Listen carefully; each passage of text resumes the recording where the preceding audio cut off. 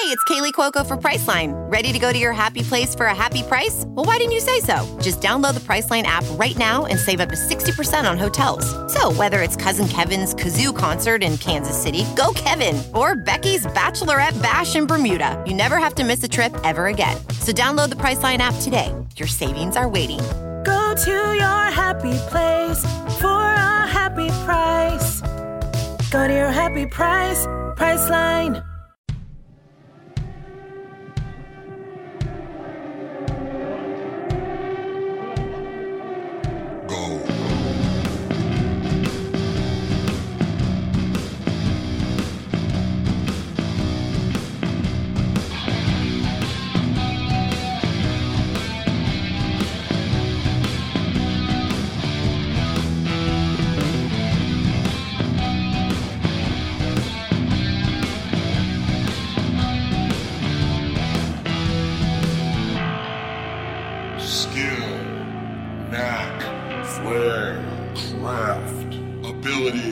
Aptitude, expertise, genius, gift. I'm the fucking talent. Hey, what's happening, Mike Schmidt, 40-Year-Old Boy podcast? What, me? Who? Here I am. Look, and it's shocking, quite frankly, that I still know how to use a microphone. Can you believe it? I've been sitting here, I've been staring at it, I've been trying to use it. I just remembered I unlocked the secret. Oh, you're talking to this end. See, I've been talking into the other end the whole time. No show has come out that's been worth putting up. So I thought to myself, well, I'll get the hang of this eventually. And then you know how time gets away from you. It's ridiculous, correct? I just stare at the microphone like a monkey with an egg beater. It's fucking ridiculous, quite frankly. I like that, monkey with an egg beater. That should be the name of the show. You can't name the show after what's happened in the first 30 seconds. Although, what if I ended the show now? You know what? You guys can get me at. What if I did that? What if I just locked it down? You know what? Baby steps. Let's do a 45-second show. Build up to a 1.5-minute show, get to a 5-minute show. It's like when I started this podcast 8 billion years ago. The first show is 20 minutes, 22 minutes, I believe. And then I did a 47-minute show like 4 weeks later, and I thought, my God, I've got to rein this in. I've got to go ahead and grab the reins. Now, the last show I did, you might not be aware of this, I did a show on Christmas Day, ladies and gentlemen. That was 4.5 hours, just over 4.5 hours. And that's long. That's really long. That's fucking, you know what that is? That's longer than Suicide Squad. And I'm talking about the Snyder Cut. Not even actually, this is Justice League. Didn't he do Justice League? He didn't even do the Suicide Squad. It might be longer than both Suicide Squads put together now that I think about it. Go Google it. I'm not even kidding. Holy fuck, that's a sad thing. I tried to make a Snyder reference, and I'm actually right. It's actually longer than that's longer than both Godfathers. I think.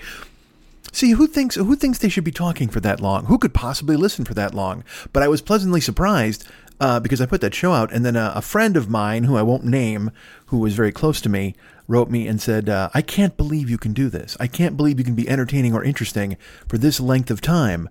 And I was very touched by that. And so what I decided to do then was not do a show for a month. That's what I did. I said, I'm going to hide under the coats, which are on top of the bed. I'm going to hide in a hole in a boat, in a goat with a moat, in the hole in the bottom of the sea, and never put out a podcast again. Or I'll rally. That's what I'll do. I'll wait. Because look, traditionally, as you know, we always skip January.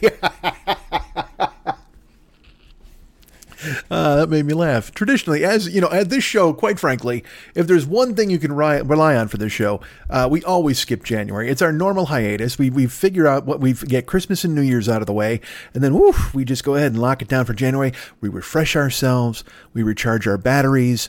We do something else with the word letters RE in it, and we make sure everything is fine. We reconnoiter back, and we listen to the old shows from last year. We study, we try to improve, and then we come back out strong on February 1st and go, hey, everybody, this is me now. I took a month off to go ahead and jog. That's what I did.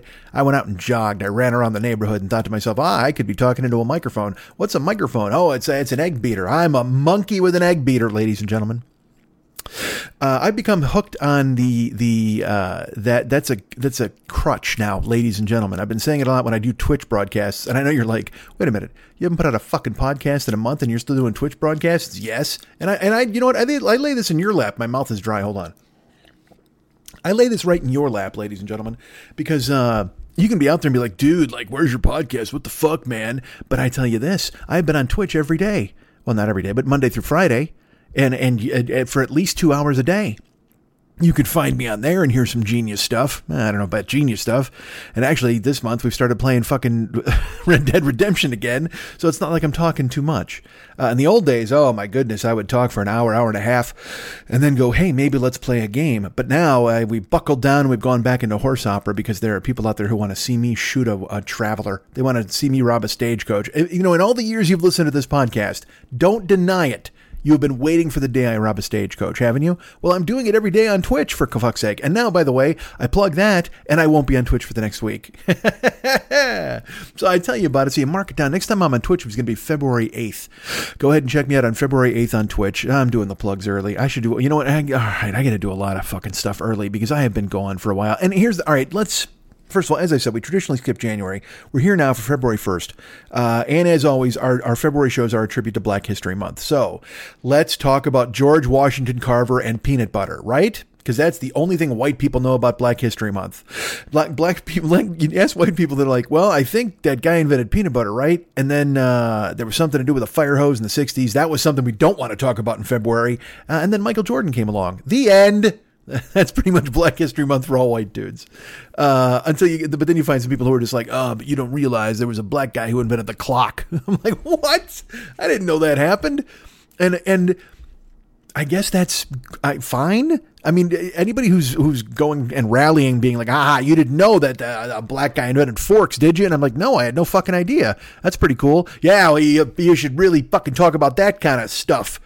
Why? Who cares? There's forks. Yay! So let's give credit to the fork guy from a million years ago. No, why stop going into the past. The past is prologue, certainly, but the past is not anything we need to explore. Stop digging up the past. Don't bring me. It's because that happens, dude. Again, as I've mentioned before, we are eating ourselves. Everybody goes out and finds some ridiculous thing that somebody said in the old days. And look, I don't say this just as a guy who said a lot of ridiculous things in the old days. I am waiting for that shit to be unearthed. I just saw a slam cut of something that freaked me the fuck out. And I'm like, oh, gee, you can make anybody look stupid by doing this kind of stuff. Anyway, let's not get into that because I'm getting ahead of myself. Let's backtrack a little bit. Let's talk about our lives, man. Let's talk about what you guys are doing. You know what? I'm going to give you the floor. We're a few minutes into this now. Why don't you catch me up on what you got going on? It's fucking January. Well, it's not January anymore. It's actually February 1st when you'll be hearing this. But it's still January here. I'm clinging to January life here at my house. That's a lie. I just lied to you on a podcast. It's 4:42 a.m. on Tuesday morning, February 1st. And I'm on a plane in a couple of hours because I'm going to Chicago. And I'm going to say this right now. Why did I lie to you about what day it was? That's weird. Why? That's like weird sociopath stuff to lie about small stuff. Why the fuck would I lie? But then again, I could tell you I recorded this because this is totally true. I have a chunk of the show that I recorded on January 6th that like for 32 minutes, and then I just went, and then I saved it because I was like, well, don't fucking scrap it.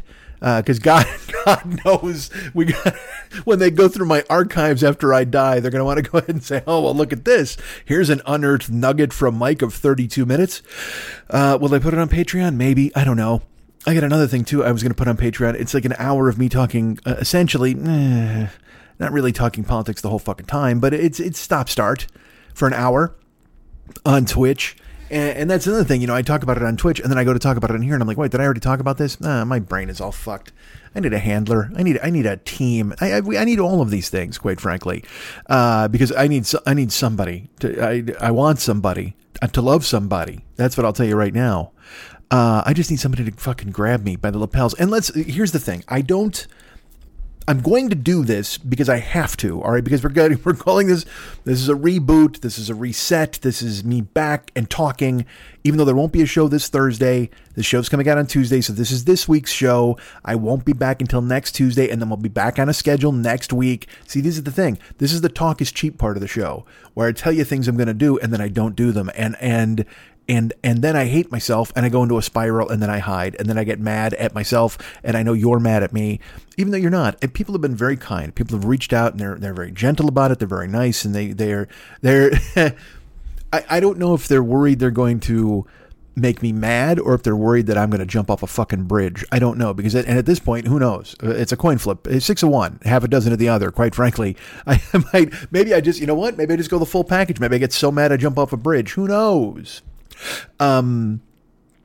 I've had to text people and tell them, look, I'm not harming myself. Please don't, there's no hurt going on. I mean, I'm angry at myself. Certainly, I'm mentally murdering myself every goddamn day, but that's never going to manifest itself because, I love myself too much.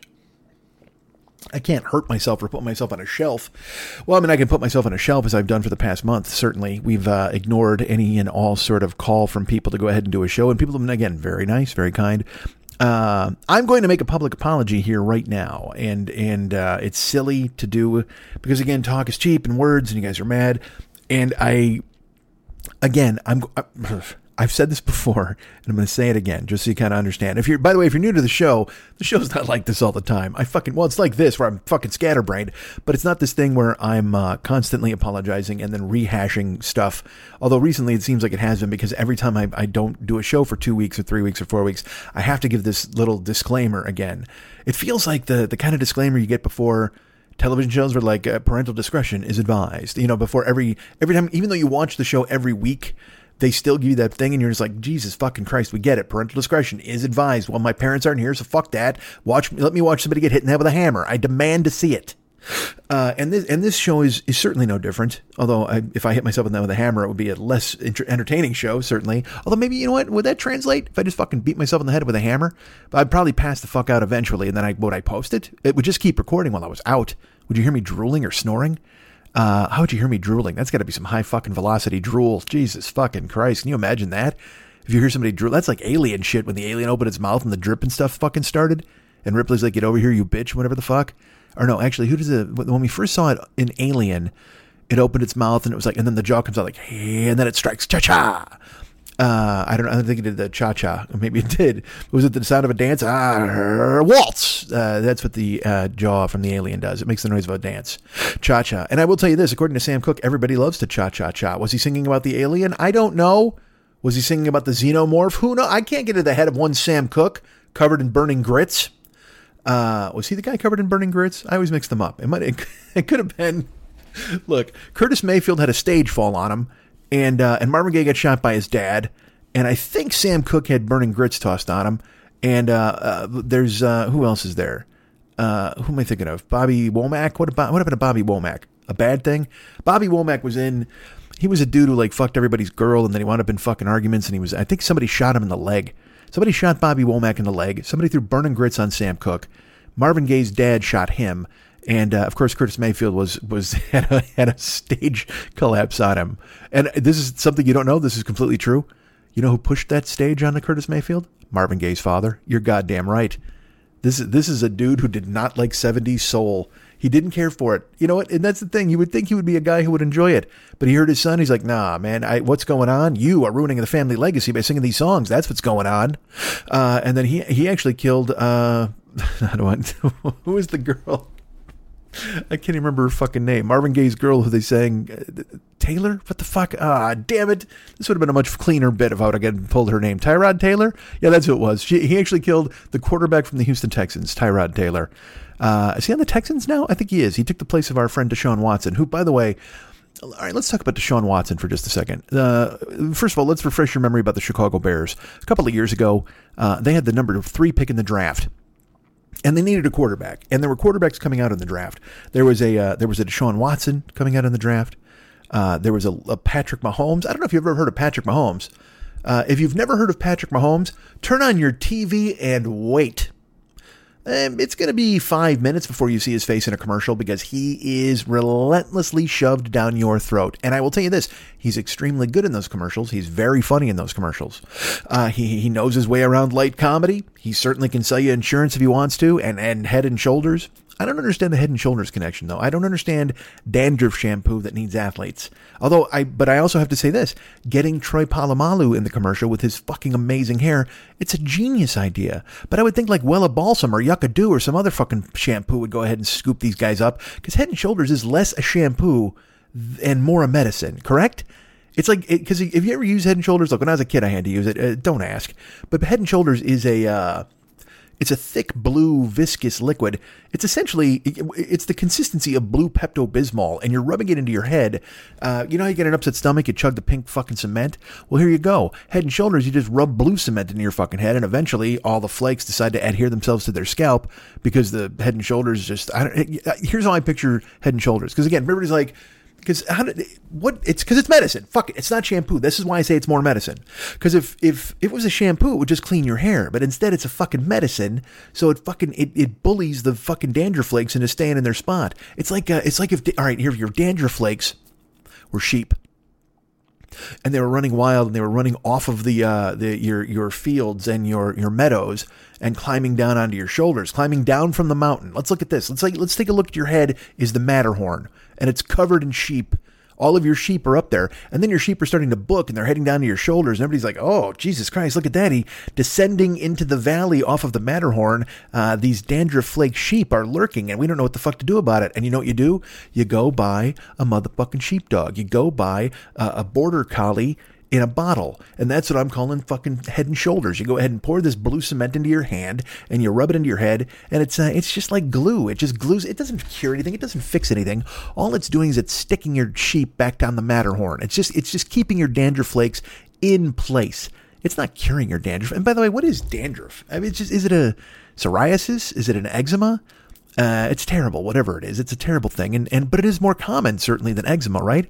Eczema is like dandruff for your fucking chest. That's just gruesome. Or your face. What if you had a gruesome dandruff face? That sounds like a guy who fought Dick Tracy. Oh my God. Oh, Best Trueheart or Tess Trueheart. I'm sorry, I can't get it back from the office because I don't know if you heard Flat Face and Dandruff Face are on the fucking roll, and they're taking out the city, and I have to do something about it because I'm Dick Tracy with a fucking radio on my wrist and a goddamn yellow trench coat and a jaw that could open a can. Jesus, you ever see Dick Tracy the way he was drawn? His nose and his jaw. He looks like you could just jam that jaw into a tin of beans and open it up and fucking suck them down.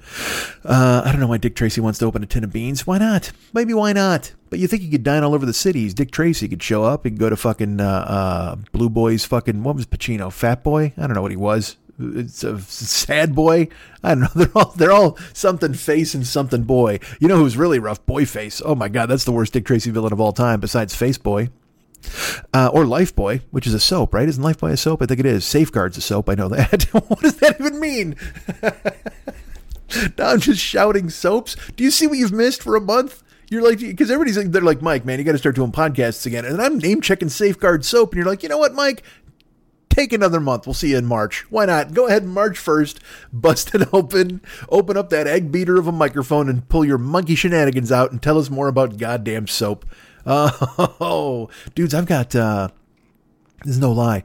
I've got 4 different kinds of soap in my cabinet right now. I've got an Irish Spring Moisture Blast. This is very important that you know this. There's Irish Spring, and then there's Irish Spring Moisture Blast. And, it's totally slippery. Like I don't know what's in it. I don't know what kind of potato eating oil they've got in this fucking soap. I don't know what the Irish have done, but they've gone ahead and renovated this Irish Spring to add a moisture blast, a little slickness, and it slides all over your body. Very convenient. It's very nice. It turns you on a little bit. Get your nipples hard in the fucking shower. Your nipples are always hard in the shower anyway because there's fucking water banging down on you. Yeah, you're just, who generally isn't sexually excited in the shower? You're naked. You're rubbing shit all over yourself. It's sliding. Fucking reach down, grab your cock, kind of a stranger, go left-handed. Why not? Although it's not a stranger. I will tell you this. Jerking off with your left hand now, the drawback of that is there is no more stranger appeal. Because, everybody's always like, ooh, I jerk off with my left hand for the stranger. I've been jerking off left-handed for years, and it's fucking sweet as hell. It's a great move. But it also takes the mystery out of jerk time. There was never mystery to jerk time. I guess it takes the option of mystery. Because a lot of people are like, I'm bored with my right hand. What I mean, I'm going to switch to a lefty. I guess if I switch to my righty, that would be mysterious. Although I have so many fucking centuries behind me of jerking it off with my fucking right hand. It's not like it's going to be any sort of, it'd be like visiting an old friend. It would just be, you bring your right hand into the mix in there, and you're like, here we go, fantastic. Because you lefty side saddle, that's nothing wrong with that. But then you bring in the right hand, you're like, look at me, you guys, I haven't seen you in years. Let's have some lunch and throw a rope. Why not? Let's do it together, me and you. You remember the beat, right? 1, 2, 1, 2, 1, 2. Sure. Soaps. let's talk more about soap. Let's talk about, you know what? Let's talk about sex, baby. Let's talk about you and me. Let's talk about all the good things and the bad things that could be. Let's talk about sex, salt and pepper, and a deadly Spinderella. Salt with a Deadly Pepper, right? Wasn't that the album? I think it was. And Spinderella. Those are great names, right? Those are the names. That's the Cheston Brock of rap, quite frankly. I mean, there's a lot of great names in rap. All right, when you come up with your awesome rap name, you've got to consider yourself a genius. But if your band is named Salt and Pepper, and your DJ is named Spinderella, and you name your album Assault with a Deadly Pepper, you don't even, you know what I say? You don't even have to put songs on that album. I got to be honest with you. I think your work there is done. Assault with a Deadly Pepper, and people should open it up and put on the vinyl. I'm going with vinyl, by the way, because I'm an old man. Pull out the vinyl. There's no grooves in it at all. It's just a black disc, and you throw it and you just throw it on the turntable, and there it is, spinning around. They're playing no songs, but it doesn't matter because it's been Assault with a Deadly Pepper with DJ Spinderella in the house. Flavor Flav, that's another good rap name. There's a lot of good rap names, folks. Dr. Dre, Ice Cube, Ice-T. I used to joke, oh my God, I'm not going to, I won't bring my joke from 1990 back in your faces, but just suffice to say it was, oh my God, in 1990 it was great. 32 years ago, I used to kill with a rap joke on stage, and I might be exaggerating a lot of this because there's no videotape to debunk it. You know what? It was the best joke ever written. It's the greatest joke of all time. Quite frankly, the Laugh Stop closed down because I did the joke once and the fans rioted. And they stormed out and fucking destroyed the building because they were laughing so much. It was like Joker's laughing gas, that joke. It was like Smilex. I would tell the joke, people get a grin on their face, be like, holy shit, let's destroy stuff. They burned the Laugh Stop down in Newport Beach. Then they went and burned down the Mission. Because they wanted to stay alive. All right. Guys, look. Here's the thing, man. I apologize to you again, having not been here. And is it a weak move to apologize? Probably. And again, like I said, talk is cheap. So telling you stuff is just dumb. And saying to you, oh, well, this is the way to do this, or this is the way to do that, or I should have done this, or I should have done that, and this is the way it's going to be going forward.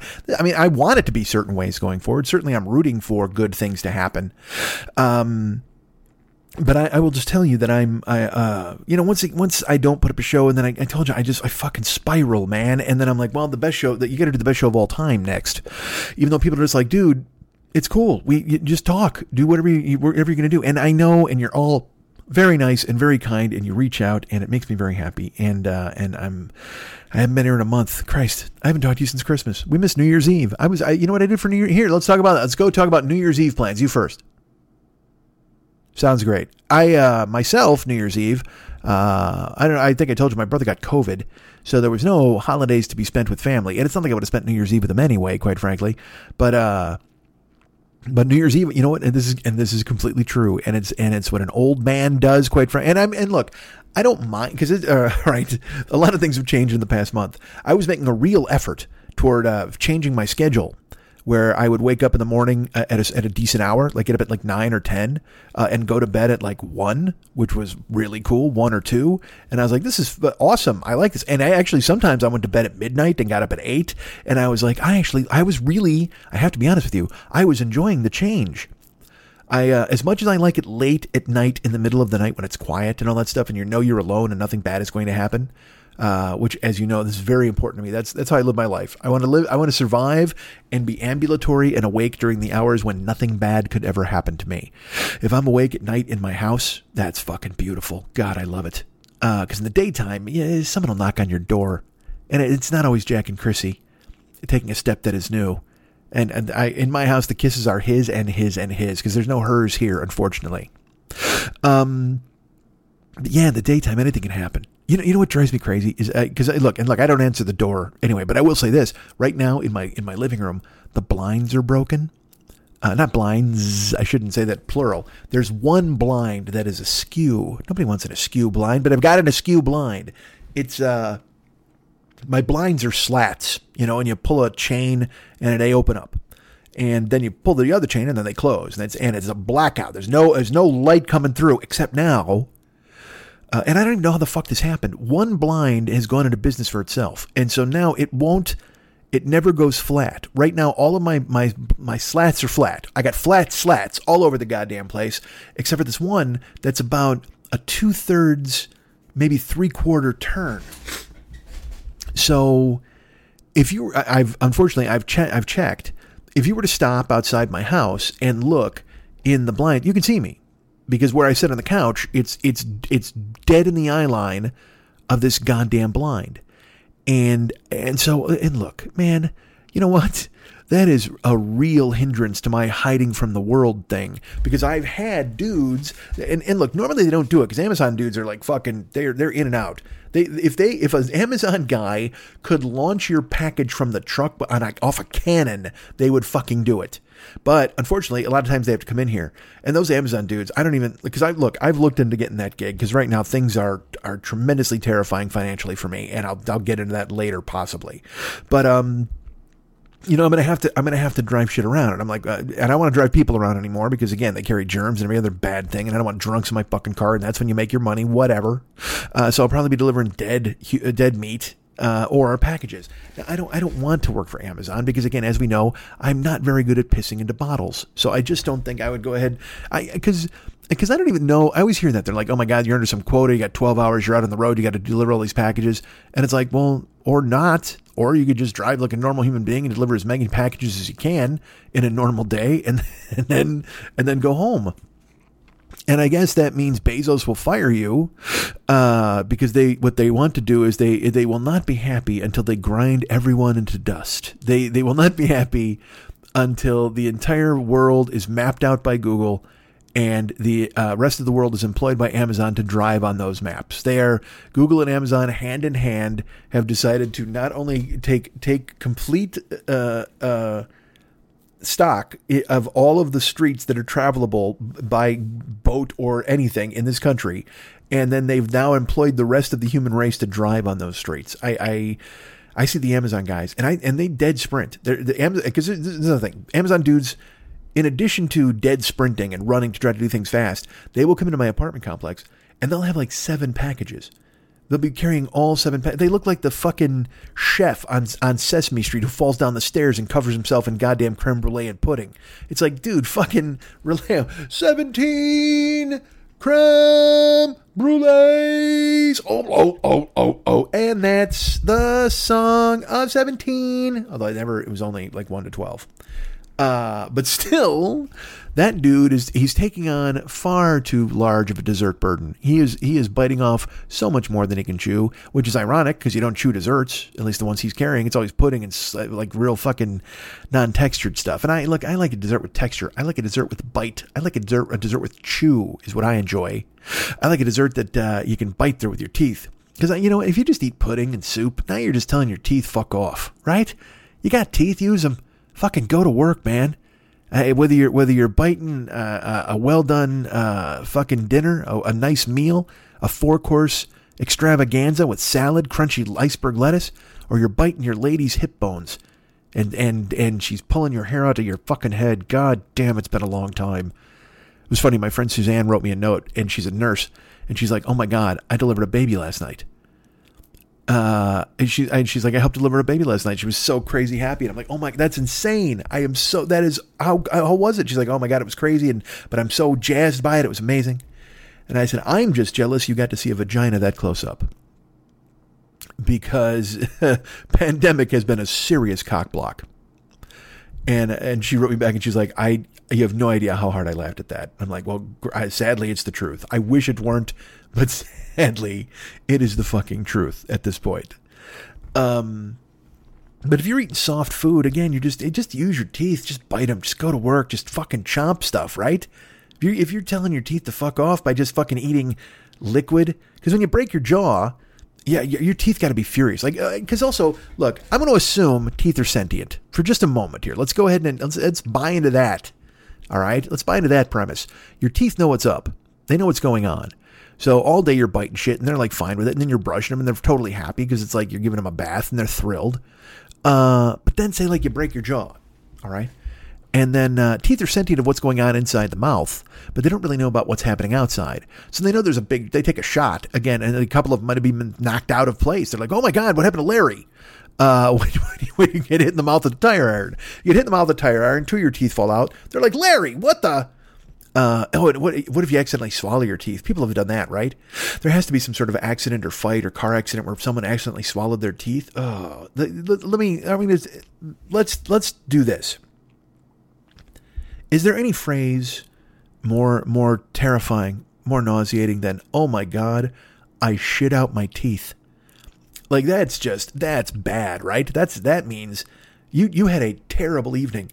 If you've had a terrible evening, if you have to worry about a bicuspid getting caught in your anus. Oh, now look, there's nothing wrong with eating ass, but if you're eating from the inside out, we got a problem, man. Again, like I said, that means you took a tire iron to the fucking face and you swallowed a couple of bicuspids. You got a couple of molars going down the fucking wrong way. If you want to spit a molar out, that's fine. Because let me ask you this. All right, here's the question we really need to ponder. Now, say somebody punches you in the fucking mouth, right? And you lose 2 teeth and then you spit them into your hand and then you hopefully run away or try to win the fight, the rest of the fight. Don't try to win the rest of the fight if you're spitting your own teeth out. Let's go. Can we all establish that? I think we can. But then you take those teeth and you go to the hospital, whatever they do to your face, and then you rinse those teeth off. And you know what you do? You put them on your pillow and voila. Here comes the tooth fairy and she gives you 50 cents. How fucking amazing is that, right? So even though you got accosted by some white nationalist who busted you in the mouth with a fucking tire iron because you were putting a sign in his face telling him that we don't accept his kind around here. And in the ensuing fray, somehow molars were jarred out of your jawline. You took them home and you gave him a nice little swab and you put them under the pillow. 50 cents. Look at that. I'm assuming it's a quarter per tooth, right? Is that still the going rate? Has it gone up? Has it changed at all? Is Biden responsible for that? Well, I know he's responsible for gas prices. Is he responsible for the tooth fairy? Does she have to check with the U.S. government about what the payout is? I don't know if it's still 50 cents. I'm going to assume it's 50 cents though, because I don't have children and what the fuck. Oh, I'd be so like if my kid lost a tooth, I literally would put like a checkbook under the fucking pillow. I would baby my kids. Everybody's like, you should get a dog. I'm like, yes, that's a great idea. Except I can't afford a crown. I want to make my dog a king. If I have a dog, I'll put a little crown on him, give him a scepter. Lady dogs that he can fucking rampage on and then fucking take them back to the pound, whatever the fuck. I think did I just create a dog brothel? I think I did. I think I may have just created a dog brothel. I'm picking up dog. I adopt a dog, a dude dog, and then I go get lady dogs from the pound and he gets to fuck the shit out of them and then I bring them back to the pound. And so this guy's just spreading his fucking seed all over the goddamn place, but it's worth it because he's a king. Got his goddamn crown on, going to work, just fucking locked up. I turn the hose on him. He doesn't care. He loves it. He just thinks he's fucking in a Flashdance fucking tribute. So you get your teeth busted out, right? You take them home, you rinse them off, and you put them under the old pillow, and the tooth fairy's like, yeah, 50 cents, thank you. And then she takes them back to Toothland or whatever the fuck. So, but the other way, we go this way. What if you're in a brawl in the street, somehow, some way, let's say you're in Brazil. Let's just say this. You're in Brazil, and you're at a pro-mask rally. You're like, you know what, man? I'm excited for masks. And then here come Bolsonaro's stormtroopers, led by former UFC fighter Wanderlei Silva. Former Pride middleweight champion Wanderlei Silva arrives on the scene with a lot of other Brazilian meatheads, and they are furious at you for your mask stance. And you, not being a smart individual, decide to engage with Wanderlei Silva in a debate about masks. Now, this is a guy. Let's see. Let's look at his resume. It's only one word: cage fighter. That's the only thing it has. That's the only thing Wanderlei Silva has on his resume. Cage fighter. Go to right now. Do me a favor. Go to Wanderlei Silva's LinkedIn page. It's literally just you know what? He doesn't even have a photo. It's just his fist. He just has a picture of his fist, and it just says positions, cage fighter. That's all the man does. Okay. And he doesn't agree with your masking stance, and so he wants to have a conversation with you about it. And as we've already established, this man, not exactly a conversationalist. What's the phrase? Talks with his fists. Put up your dukes, whatever the fuck you want to say. And again, he is truly one of the Bolsonaro idiots. All those guys out there who just think, for some reason, they think they can punch a germ. I don't know. I don't get it. Someone who thinks they're going to put the flu in a rear naked choke. It doesn't make any sense. Someone who thinks they're going to give a fucking Jujigatame to cancer. It's never going to happen. And yet, for some reason, they believe it. They believe it now until later when they get cancer, and then they start their GoFundMe and they're sad. Because that's the way it works now. Everybody talks a bunch of shit. Everybody says that's not the thing. And then they get sick and they go, oh, but go fund me for my kid's college and a tombstone. And here's another deal too. A lot of these fucking hillbilly idiots who wind up getting the COVID and starting a GoFundMe so their kid can go to school, they weren't going to be able to afford college anyway. Like, they weren't going to be able to put this kid through school anyway because they're fucking nipples deep in a septic tank Monday through fucking Saturday and not wearing masks on Sunday. And so they wind up getting the fucking disease. And then they're like, oh man, we got to put my kid through college so he isn't as stupid as I am, fucking smelling like goddamn everybody's leftover shit and refusing to wear a mask. You work in a septic tank, put a mask on. How are you not even wearing a mask at fucking work, you fucking dope? I love inventing guys to be mad at. You're in Brazil, you're on the street, you've got a sign, hey, I like masks. And then out of nowhere, although it's not really out of nowhere because he has theme music. What if that happened? If I'm Wanderlei Silva, I would have my theme music would fucking welcome me. If I was Shogun Rua from the UFC, I would never go anywhere without sending a hype man ahead of me by a minute and a half to play Sandstorm. That would be fucking phenomenal. How could you not? Like, again, I have a theme song. It's fucking amazing, but I'm nobody. The day I get to be somebody, I'm telling you, man, I'm going to have a little hype dude like that fucking midget that ran around with goddamn Kid Rock. Remember that guy? The fuck was his name? Willie C? Billy D? I don't know. It was fucking, I don't know who he was. He's fucking dead now, though. Shocking. Then, unfortunately, a little person died. There's got to be like a stunted growth thing there, right? Didn't he have that disease? I don't know. It's just, it would be just so tough to spend your life like a cock in a chastity cage, never able to grow bigger than you are. That's probably not a great analogy for the little people of the world. I apologize if you're listening. All right, so that's going to wind up in my smash cut. The smash cut they do of me is going to wind up out there. Hey, this is what he said. And let's be honest, I did use the M word. Midget is a terrible word, and I take it back. I don't. See, all right, and let's talk about this real quick. This is something too that affects me a little bit. I don't have a filter on this show, and I just want to say a bunch of crazy shit. And eventually, someone's going to be very upset at me. And by eventually, I mean it happens, sometimes now. And people are like, I can't believe you said that, or oh my god, you're leaning into that now, or that's your position. And yes, it is. But then I because also look, I think I'm on the right side of history on a lot of shit. All right. I'm for everybody to be happy. That's all I care about. That's it. Why am I explaining myself? This is stupid. See, this is the kind of shit that sidetracks me. This is the kind of thing that makes me go, well, you know what? You should now go ahead and stop and have a fucking disclaimer that nothing you say is true. You're not, even though I believe in all of it, everything I've said, I believe. So let's get back to Wanderlei Silva. Who the fuck cares? If you had a fucking theme song, wouldn't you let it play everywhere you fucking went if you were a big deal or important? Because again, I'm nobody, and I don't have a hype man. I need a hype man. That's the thing. Josie, is that his name? I don't know. I'm trying to figure this. I got literally, let me ask you this. How many times at 5:11 in the morning have you sat upright and thought to yourself, I got to think of this little person's name, and it's gone through your brain. You've gone, you're just tossing and turning it back and forth. You're like, was it Hornswoggle? I don't think that was it. Was it Little Beaver? I'm not sure. I don't think so. I don't think his name was Little Beaver. That was a wrestling guy. Remember when I did that show? I talked about Little Beaver and King Kong Bundy? I think I did. God damn it, by year, whatever the fuck. All right. So you're on the street. You got your sign. It says, hey, man, masks. Those are pretty cool. Which seems like a lot of words for a sign, but you do you. Whatever the fuck you got to do. I hate the phrase you do you. Oh, my God. There's nothing. You do you is a bad phrase. I don't care for it. Do whatever you want. It's fine. I know it's too many words. You don't need to shorten do whatever you want to you do you. It's fucking awful. It's like, like I said, when you from championship to chip, I fucking can't stand it. And it's like, I don't want to yuck your yum. Dudes, if anybody is around you, they say that, I didn't want to yuck your yum. I don't want to yuck his yum. Just punch them right in the chest. That's it. Not face. You don't do any damage, but you just want to give them the note that what they did was wrong. You know what? In fact, slug bug them. That's what we'll do. Yuck your yum gets a slug bug treatment, just right in the arm. Slug bug red, boom, smash right there. And if they're like, what? And it's like, we'll call it yuck yum. Yuck yum blue, yuck yum red, and just punch him right as hard as you can in the arm. And they'll be like, what the fuck, man? You're like, don't say yuck your yum. That's what children say. Don't be a child. Although I got to tell you this, man. My little brother Scott is, he's lovely. I love my little brother. But he texts, remember I've talked about this before on other shows. I'm like, you're not Prince. You don't get to use the number 4 for the word for, and you don't get to use the letter C for SEE. You can't. That's Prince stuff. Prince does that. And you're not Prince. You'll never be Prince. No one will ever be Prince again, thankfully. except maybe Little Sweet.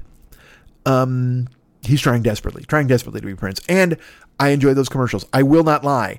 I don't like the commercials now where he's like happy with everybody. I liked the Little Sweet commercials in the beginning when he was trying to fuck all the women and they all wanted to fuck him, and even in front of their husbands, which was fucking hysterical. Little Sweet pops out of a fucking washing machine and the girl's like, oh my God, it's so sweet. And the husband's like, what the fuck is this weirdo doing in my washing machine? But the girl's like basically throwing all of her panties at him. See, that was a great premise. Also, I'm going to throw this at you. And I might have discussed this on another show, but it fascinates me. So let's fucking bring it up again, shall we? You know who's playing Little Sweet? Or I'm sorry, Lil Sweet? You know who's playing Lil Sweet? No T's involved?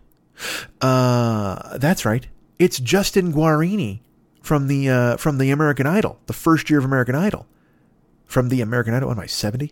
From the first year of American Idol, Justin Guarini lost in a battle to Kelly Clarkson. And then they made Justin and Kelly go to the beach, or whatever the fuck. They made a movie together. And then and this is just for me, he disappeared from the radar screen. He might have been working all over the place. He was probably singing in Branson a lot, probably doing a lot of county fairs and doing great things. But look, wherever there was a corn dog, there was Justin Guarini. Wherever you were going to find a deep fried Snickers bar, you could be sure that you could take 2 bites out of it and then hear Justin Guarini's voice floating out of some fucking backwoods stage. It's going to happen. That's the way it was. But now he stumbled into this Little Sweet character. And I know you're thinking to yourself, well, I don't really recognize Justin Guarini or his voice. So when Mike, how did you know that was Justin Guarini when you saw that commercial? Here's how I knew. When that commercial campaign started, first time I saw the commercial, I must admit I enjoyed it because, again, I like Prince. So anybody being a silly like Prince type character, it made me laugh. It didn't make me laugh. I don't laugh. Little Sweet. Commercials. I'm not a fucking simpleton, but I must admit I enjoyed it. I was like, oh, that's kind of funny. Look, I'm a jaded comedian, man. Nothing makes me laugh ever, except apparently myself 20 times a fucking show. But in the first commercial, I watched it, and then there was it looked like, you ever go to get your eyes checked? And they're like, all right, focus, but there's going to be a dot that shows up, and you got to tell me when the dot shows up. And it's super fast, like that. And you go, left eye dot. And then they go, okay, here's your glasses, that's the way it works. It's the way it must have worked for all eternity. I wonder if Ben Franklin invented that machine where he's like, do me a favor, take a look at this gigantic machine and see if you see a dot. This is your eyesight we're talking about, folks, but that's how they figure out what your eyesight is like. Doesn't it seem rudimentary? Shouldn't there be some, and I know there's a laser that gives you back your sight and there's all sorts of fucking tools and bullshit, but it just seems so strange that we still to this day, you lean forward and place your face in the place where everybody's face has been. You ever think about that now these days, especially with fucking COVID? If you go, whenever you look, my ex hated water fountains. She was like, those are the most disgusting things. It's just the idea that there's communal water for people is fucking terrifying. And I do understand that to a certain extent. With her, it made me laugh because there'd always been water fountains. I never even really thought about it. I wasn't a guy using them all the time, but just the very fact that they were accessible, it seemed like a cool thing. But then when you really, again, if you think about something for 10 seconds, you just go, oh yeah, man, everybody's mouth is on that fucking thing. I don't know whose cocks have been in whose mouths. I don't want to fucking go over here and lick this fucking, well, you're not licking it, I don't think. Maybe I'm using it wrong. Maybe that could be the thing. I could be using the goddamn thing wrong. But now, would you ever use a water fountain? No, not in a fucking million years. Unless look, if you're a homeless guy and you're thirsty, yes, there's a water fountain. But that also, no offense, is another reason why you, grown up with a job and a car, should never use a water fountain. Because it is a homeless irrigation system is essentially what it is. It's keeping them alive, and that's good. We should keep them alive. We should do everything we can to help people. And there should be, look, if you want to have a bigger discussion, should there be free water for everybody? Yes, there should. There should just, it's fucking ridiculous to me. The other day, dude, I have these thoughts when you're being high. All right, I don't want to lose the plot here too much. Where was I? I was talking, Justin Guarini. All right, I'm going to write this down so I don't forget to talk about Justin Guarini. But I must tell you about my high thoughts. I just wrote down Dustin. Let's talk about, you know what? Let's talk about Dustin Guarini. He's really got problems. So here's the thing with water. When you talk about high thoughts, all right. I was making ice the other day in my house because, again, I don't go anywhere ever. And here's the way it works in my house. I have a big, a plastic tub, and I have 3 ice trays. So I'll make 3 ice trays, and I try to keep the plastic tub overstocked. I want it to be filled to the brim, and then I want half the plastic tub in addition to that, I wanted to be carrying 1.5 times its weight, to the point where the plastic tub is filled with ice, but then it has to be ice Tetris on the top, where I have to place cubes strategically so things aren't sliding off. Everything is all holding itself up. It's like a game of pickup sticks. It's all up there. A kerplunk. If you pull a fucking one ice cube out, that's all going to fall down. All the marbles are done and you lose. So it's very important to me to construct this ice Jenga in any other board game I could think of. Ice Battleship. You've sunk my ice flow. I want all of that. It's ice Jenga. It's right there. Everything is piled on top of the tub. Okay. And then I fill the 3 trays, because here's the thing. I drink, here, listen, that's my cup. I have 2 cups. I have 2 super big gulp cups. One has Paul Stanley on it. One has Gene Simmons on it. And I will say this, just a couple of weeks ago, I broke my Paul Stanley cup. And you're like, Mike, it's fucking plastic. How did you break it? Here's how I broke it. I was walking. I've told you about these cups before, haven't I? Jesus, I don't know. See, this is the thing. Why do you even do a fucking show? I'm just repeating myself over and fucking over. I filled because I put 11 ice cubes. No, is it 10? 6? Yeah, I put 10 ice cubes. 10 ice cubes go in the cup, and then I fill it with cold water. Unless I'm streaming on Twitch, because I might be there longer than I put 11 or 12 cubes in. Jesus Christ. This is here. Welcome to my brain. Let me open it up so you can walk in and go, what the fuck's going on in here? The trays, the ice trays only make I think they make 14 or 16 cubes or 12. I don't know. It's an even number though. It could be a magic number, like 3. It's a magic number. 3, 6, 9, 12, 15, 18, 21, 24, 27, 30. Wait, is 3 a magic number? Yeah, it is. Oh, it's figure 8. When you go with figure 8, Schoolhouse Rock, who cares? All right, man. So I got ice Tetris, I got ice Jenga in the freezer. So the other day, I crack it all up. I crack the trays, I fill it in, and I'm filling in the ice cubes, the ice trays to go put them in there. And I turn on the faucet and I fill up the ice tray, and I've got to balance it from the sink to the freezer, because there's nothing worse than getting water on the floor. Now, I will say this to you. I wear slippers in the house because although I just had to throw away 2 pairs of slippers, I have no slippers right now. I'm a slipperless man. Because everybody goes crazy about a slipperless man. I don't have slippers right now. So when I get back from Chicago, I have to order them. So I have them because I wear slippers in my house. I don't wear shoes in my house. I just do not. I will not do it. Back off, man. But there's if I wear slippers, if I spill water on the floor, I don't wipe it up. I got to be honest with you, because it's just me here. Who cares? It's just some water on the floor, and you know what it'll do eventually? Dry up. It'll evaporate, and that'll be fine for everybody, won't it? Won't you be thrilled? But I will say this: if somehow, for some reason, because it's been cold here, it's been cold in Los Angeles, if somehow I'm wearing socks, there's nothing worse than spilling water on the floor, because then, especially with the first ice cube tray, because then I have to navigate 2 ice cube trays back over to the fridge without stepping in the puddle that has been created from the spillage from the first ice cube tray. And if you step in water with socks, forget it. The socks are done. They're cached. You got to get rid of them. And if you step in water with socks, you can't just take your socks off and throw them in the basket and to wash, because they're wet, and they'll fester, and they will possibly get the other clothes wet. And then a terrible thing happens. And then your laundry attacks you in the middle of the night because it's furious that you don't know how to take care of yourself. And I don't blame it. My laundry would, you know what? If I threw wet clothes into my goddamn basket with dry clothes, they should absolutely conspire to strangle me in the night. Why wouldn't you? So then you've got to take the socks off, and you got to throw them in the, just like kind of hang them in the bathtub a little bit so they dry out. And then you got to get another pair of socks. Well, now you've worn 2 pairs of socks in one day. And now you know what you're doing? You're just speeding up the laundry process. At that point, you might as well just change in and out of your boxer briefs and wear 3 of those a day. Why are you speeding up the laundry process? 1 pair of socks, 1 pair of fucking boxer briefs, 1 shorts, 1 sweats possibly, or instead of shorts, 1 shirt. Don't wear layers, because it just adds more laundry time. And also it's part of my OCD, ADD, whatever the fuck, where it's like, oh man, I can't wear another pair of socks. Well, then I'll have to wear no socks. I'll just wear slippers. But it's cold. Geez, welcome to my fucking brain.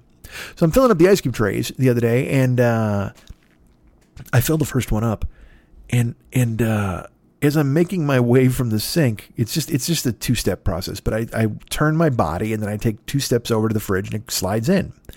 But I'm looking at the ice cube tray, and the light is kind of shimmering off of it, and it's kind of sloshing a little bit because I'm moving. You know what I mean? I'm not shaking. I'm not an old man with the shakes, but I'm moving with it. So it's kind of form fitting inside the ice cube tray as you go, and then I put it down and I slide it in.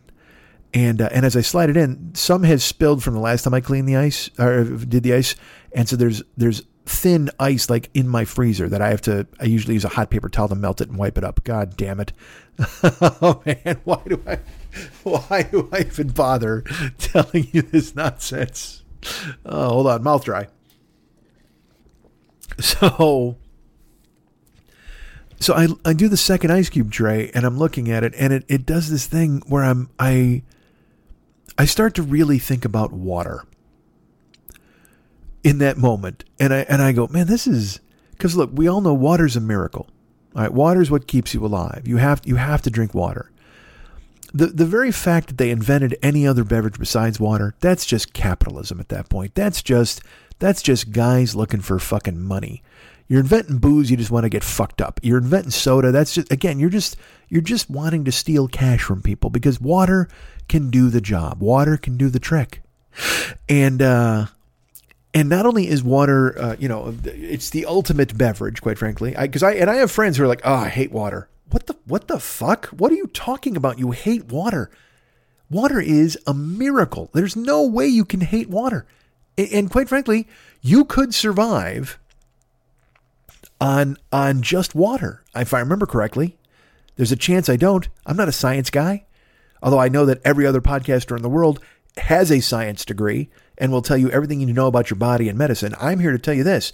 I don't know a fucking thing, but I know that water is the lifeblood of your body, and it's the gas that fills your car, and the oil that runs your engine, whatever the fuck, the straw that stirs the drink, whatever you want to fucking call it. Water runs the show, man. Water is fucking amazing. But also, I looked at it in the tray and I'm like, it's amazing. It's a miracle because it keeps you alive. But also, how fucking weird is water? Like we just take it for granted. Because again, if you live your life so you take things for granted. And you're just like, all right, yeah, you drink some water, whatever the fuck. You make coffee with it, you make tea, whatever you do. But also just water itself, it's water is, you use it to drink and stay alive, but also it's in the toilet. Water's in the toilet. It takes your waste away. And also, water's there when you want to brush your teeth. You can't brush your teeth dry with just paste. You got to go ahead and use some water to go ahead and get it a little soppy. And then also, you want to make sure your body is clean? Well, water will do that for you. Water is a fucking genius. Water's taking care of all the goddamn business. Everything you need to do, water is there for you. And then you think to yourself, well, wait a minute. Why is water not free? Shouldn't water be free for everybody? And I know people are like, well, they got to build filtration plants. They got to spend this money and they got to do that. And it's like, do they? Or do they build filtration plants and then just let everybody have water? I understand you're going to be like, well, there's bubblers out there in the fucking water fountains. Yes, I know, that's great. And it keeps the homeless alive and good for them. And please stay out of the elements and keep yourself juiced up with water if you can. I'd appreciate it. But at the same time, water is, it just seems, it's like saying, hey man, it's also like I was just going to say, it's like saying, hey man, but this is also true. Like buying grass. Like if someone's like, hey man, you want some sod? We'll sell you this sod. It's fucking dirt and grass. Who gets to sell that? And I know I probably sound like some wavy, gravy fuckhead. I get this. I know I sound like some weird hippie, and it's the shit. When I was a young guy, I didn't fucking care about any of this. And look, I gotta be truthful, I don't really fucking care about it now. But I found it interesting when you think to yourself, man, like shelter costs money and air essentially costs money and space. I've said for years, all right, this is just an extrapolation of this idea. I've said for years that parking is a racket. It drives me out of my skull. The very fact that you have to pay to park anywhere is for me one of the biggest rackets in history. You're selling me space. You're selling me a spot. You're selling me, and it's not even selling it. I'm renting it. I'm renting air. I'm renting nothing. That's all I'm doing. I'm renting an X marks the spot on the map. I'm renting the X. That's it. That's all I'm doing. For what reason? That's like a protection racket. Hey man, nice car you got here. It'd be a shame if anything happened to it. Why don't you give us $8? You can park it in our parking garage. Oh, and then what? You'll protect it? Well, I don't know. We'll see. Protect it from the elements. Certainly going to keep you here. You know what I mean? It just seems like so to me, paying for parking is so dirty and fucking weird. And the fact that cities do it with meters, and I guess they got to do it because somehow it builds bridges, but now we don't fucking build bridges anymore, and we just give all the money to the cops, and I don't fucking know, man. What do I know? I read shit and then I blanch. But like, why? I looked at water the other day and I'm like, water is a goddamn miracle. I do this, I said, I do it with my hands too, which is so weird. You ever just look at your hands? I know it's, guys, get high and then do these things. If you ever look at your hands, and I don't even get high, you know that, I'm just a weirdo. I'm looking at my fucking hands and you just like think to yourself, man, my hands, they've been with me my entire life. These hands have touched everyone I've ever loved. That's insane. It's such the history built into your hands. And also I'll walk now. Cause look, I am outrageously fat. I mean, it's ridiculous. I have to, that's another thing. That's another reason you need to hear from me for a month is I've spent the time, racing myself to the grave, and I need to stop. Clearly, I've ignored doing this, the thing I'm quite frankly best at. I will say this. I am now, I used to think the thing I was best at was talking. Incorrect. Now, clearly, at least second on the list, because the thing I'm best at is eating myself to death. I'm really good at that. And then laughing at myself in the process and going, you know what, man, this is it. What are you doing? Are you just going to, I am so good at self-destruction. Jesus Christ. I'm going to call it an art form. I don't even need drugs and shit, man. I don't need booze. How weird is it that I don't like booze or drugs? And yet I'm already I've just got a shovel and I'm digging that grave. I'm digging that dirt. I'm just waiting to put the final. I'm just trying to dot the I and cross the T and Schmidt for the headstone. Holy shit. What is wrong? And by the way, that's a joke because I'll never be able to afford a headstone. I'm going to go to a pauper's grave. They're just going to throw me in a ditch. It's going to be like a Viking funeral, but without like fire. They're just going to tie like 80 balloons to me and try to get me in the air. And then maybe vultures will eat me in the sky. That's all I want. And you know what? I'm going to opt that. Not only that it might happen, let's make that happen. Let's manifest it. You know how you speak things into existence? Oh man, speaking into existence. I'm going to get that job. Oh man, I'm going to get accepted to my favorite college.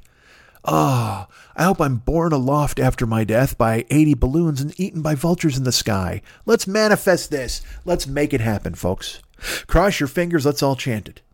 Well, that's a long chant. I can only hope to be born aloft by 80 balloons after my death and eaten by vultures in the sky. Can we make this happen?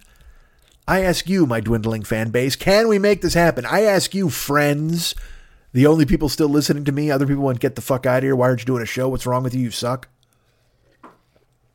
By the way, that was me. I'm that guy who said all those things.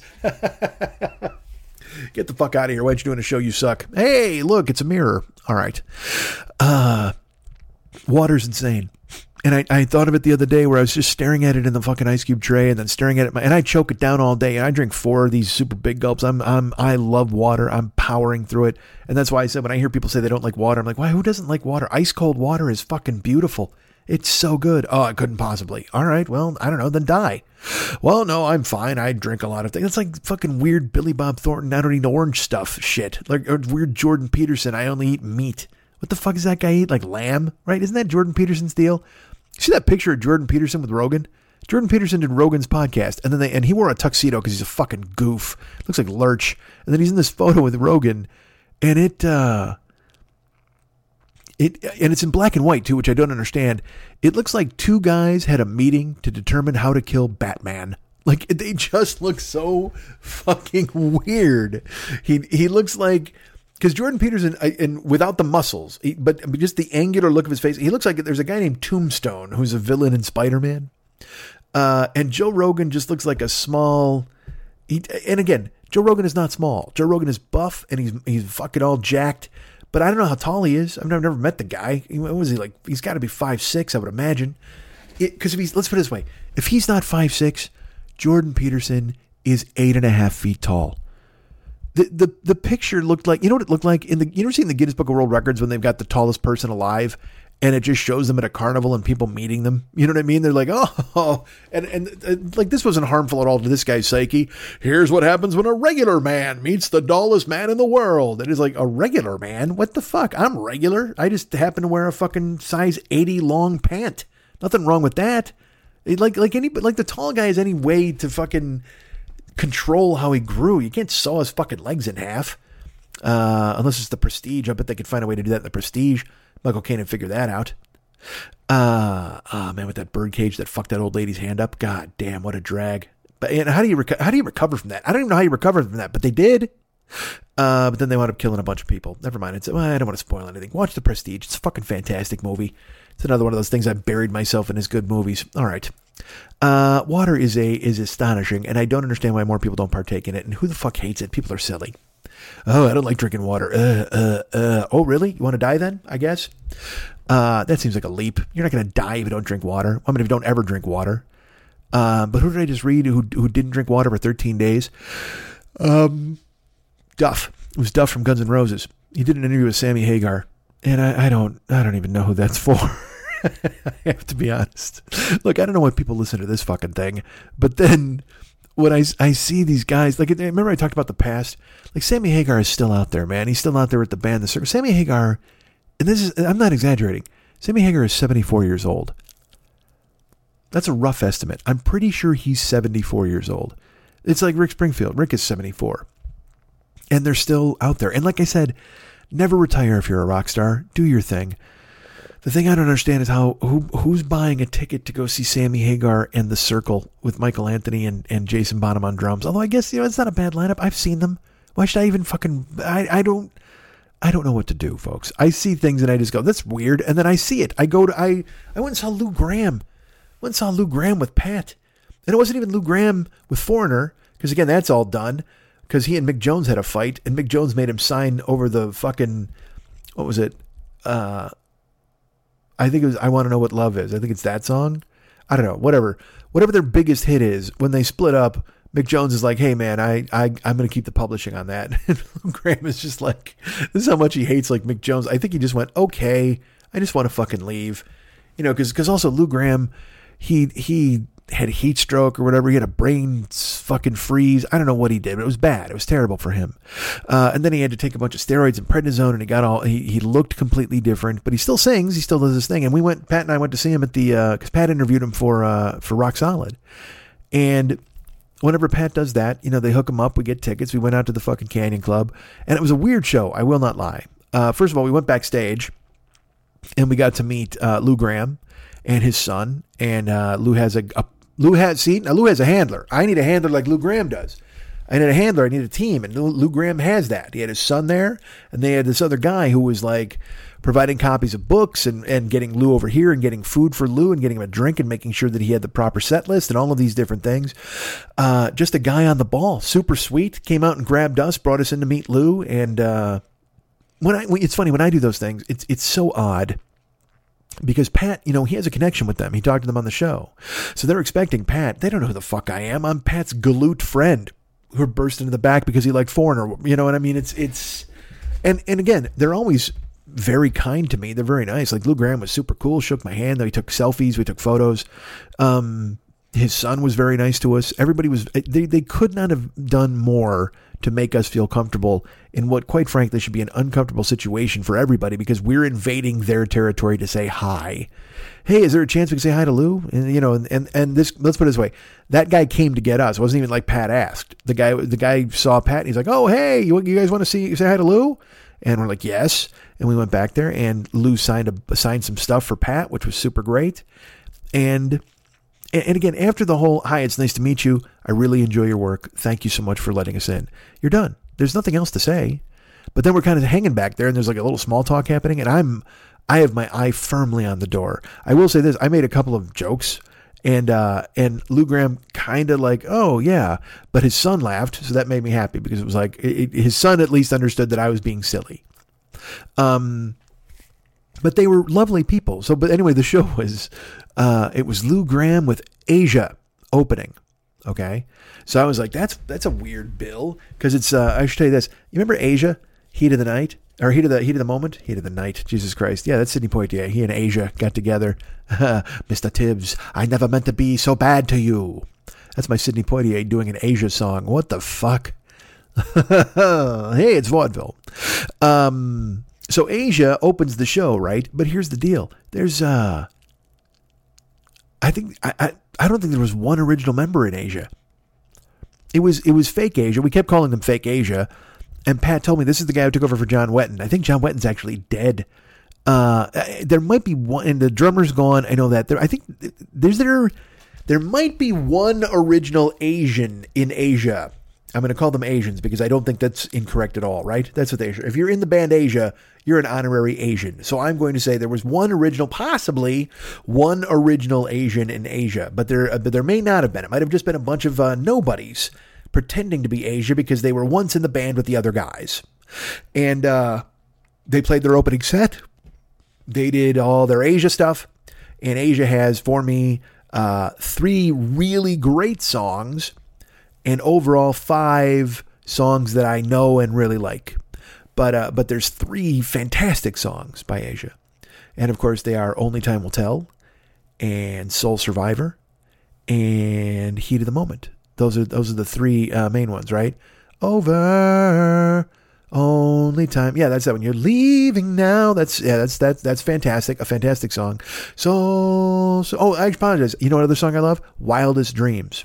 That's an underrated song off the first Asia album. And then there's a song called The Smile Has Left Your Eyes, which was on Alpha, I believe, or possibly Astra. I don't know. I don't even love Don't Cry. Don't Cry's fine. There's songs that are fine, but there's 4 that I love, and it's Soul Survivor, it's Heat of the Moment, it's Only Time Will Tell, and it's Wildest Dreams. That's perfect. That's your Asia. That's it. That's Asia in a box. You hit 4 songs and you're done. But they're playing an hour and a half, and you're like, I don't know how you're going to find any room for anything else in here, Asia. Fake Asia. But here was the thing. I thought Asia was opening for Lou Gramm. Well, but no, here's how it works, friends. And Pat explained this to me while we're in the club, and I'm like, what are you talking about? And he's like, yeah, no, this is the way it goes. Asia plays their set, and then they go, thank you, everybody. It's so great that you're here. And oh, well, you know what? We've got a special guest. You guys know him. He was the singer and foreigner, Lou Gramm. So Lou Gramm comes out, and he takes the stage with Fake Asia, and then Fake Asia seamlessly transitions into Fake Foreigner. And then they are Lou Gramm's backup band. What? Yes. Fucking weird. Fucking crazy chrysalis transformation band goes in front. They're Asia. They leap into a cocoon and they burst out a glorious Foreigner butterfly with Lou Gramm right there in the front. Head monarch Lou Gramm. And then they play like 7 Foreigner songs because, quite frankly, I think that's all Lou is physically up to. Was it 7 or I don't know? You have to check. It was a small number. It was 45 minutes, maybe an hour with Lou. And I have to admit, it was such a strange experience because it felt like karaoke. It's not Foreigner. It's just not, and it's not really Lou Gramm solo because he has no other band. It felt very much like they did a karaoke night and Lou Gramm showed up to do Lou Gramm's songs. And and again, I don't know what he's going to sound like. I'm in the audience. This is the way it works where I'm just like, Jesus Christ, fingers crossed this doesn't go horribly awry. And we're there and he takes the stage and I think he opened with Cold as Ice. I don't know. But boy, he opens his mouth and the first couple lines, I looked at Pat and I go, hey, because he was, he wasn't in good voice immediately. But I will say this, as the show went on, as even the first song went on, he found his sea legs and he started to sing. Now look, is he 1978 Lou Gramm? Of course he isn't. Who among you is exactly as dewy fresh as you were in 1978? I was an apple-cheeked young 11-year-old doing all sorts of shenanigans and terrible things, and even I can't claim to have been to have held that ethos into my old age here. We're all just Lou Gramms of our previous selves. That's all we are. We are all just Lou Gramm shells of our previous selves. And Lou did his songs and he sang them in the crowd because those shows are not, nobody's there to go, yeah, fucking Lou Gramm. Everybody's just there to relive their childhood. I mean, unless Lou Gramm was still like, if Lou Gramm was still like hot or like sexy, then like maybe chicks would go there and be like, oh yeah, no, I remember him. I wanted him when I was a kid. And oh my God, look at him. He's still good looking. You know, Lou Gramm looks like he should be working in the stockroom of a shoe store now. And it's not his fault. He's been befallen by a terrible disease and in a horrible circumstance. And also age has arrived. That happens. So sometimes, you know, you're great. You're all fresh faced and everybody loves you. And then, you know, 20 years go by and you look like somebody's foot, and it happens. It's just the way it goes. It's when they pretend that these guys are still like, look, I have respect for Lou Gramm because Lou Gramm dressed his age. Lou Gramm dressed like a normal guy. That was another thing. I will tell you this. That's another thing that made it a little strange because it didn't seem like a rock show. It just looked like some dude made his way on stage from the kitchen and decided he was going to bust out some Foreigner songs because Lou Gramm does not look like Lou Gramm used to look because, you know, again, the world came along and kicked him in the fucking solar plexus, and that'll happen. So, and again, nothing he did. It wasn't like I'm a rock star doing a lot of drugs and oh no, I've paralyzed my larynx. There wasn't that. That's not a bad song. Somebody jot that down. No, it just happened. Like, again, and it's one of those weird things, dude. Don't you hate when that happens? Like, if you get cancer, like I said, we're all of us right now, we are all just mere steps away from cancer. Everybody, I'm not trying to rain on your parade.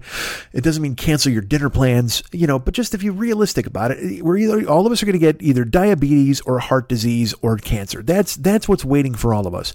As long as, until the water wars start and the bullets start flying, if there's any sort of way that we could possibly dodge that, then, you know, hooray at the finish line. You know, you thought the fucking Boston Marathon bombs at the finish line was rough. Imagine just knowing that whatever this marathon of life that you're, you know, dearly beloved, we are gathering today to get through this thing called life. And at the finish line, you know what's waiting for you? You cross the tape. Here's cancer. Enjoy it. And that's your finish line. And I don't mean that I find myself pondering that a lot, you know, where I'm just like, all right, well, and then as you get older, it's probably morbid, but I think of this. I wonder which one's going to get me. I picture, you ever see Almost Famous? And near the end, all the tour managers for the bands are having a poker game. And Peter Frampton plays Humble Pie's tour manager. Mitch Hedberg plays, I believe he's the Eagles tour manager. And then, of course, the tour manager for Stillwater is in there. And then Road Dogg is in there, the guy for Sabbath or whatever. So they're all in there, or the Allman Brothers, and they're all in there playing a poker game. And they're divvying up who gets what. And then the guy from Stillwater puts Penny Lane and the rest of the Band-Aids up in exchange for a case of Heineken. And then he loses the Band-Aids, and it's a turning point. It makes fucking William upset. Don't you just now, because now I like to picture like a poker game with diabetes. You got to figure diabetes and heart disease and cancer are having a three-handed poker game to see who gets who. They just go, all right, I'll tell you what, if you win this hand, you can take down anybody with the first name that starts with M who lives in Idaho. And cancer's like, thank you. All right. And then I'm going to go all in and we'll see. Cause you got to figure, they're betting on kids and every other goddamn thing. They're not good guys. Diabetes, cancer and heart disease. They're not good fellas. That's not a poker game you ever want to get into. And look, they're not above cheating. Because car accidents actually plays in that game occasionally. And then it's like, you guys are fucking cheating. Cancer's like, what, man? We can't help it. We're good at this game. And car accidents is like, well, I'm trying really. Cancer's like, you're never going to beat me. Never. They have been trying to fix me and cure me for how fucking long? I always laugh when people talk about all the money we've given for cancer research. And they're like, how do you not fix it by now? It's like, I go the other way. Why don't we stop funding cancer research? Because cancer won. Declare it victorious.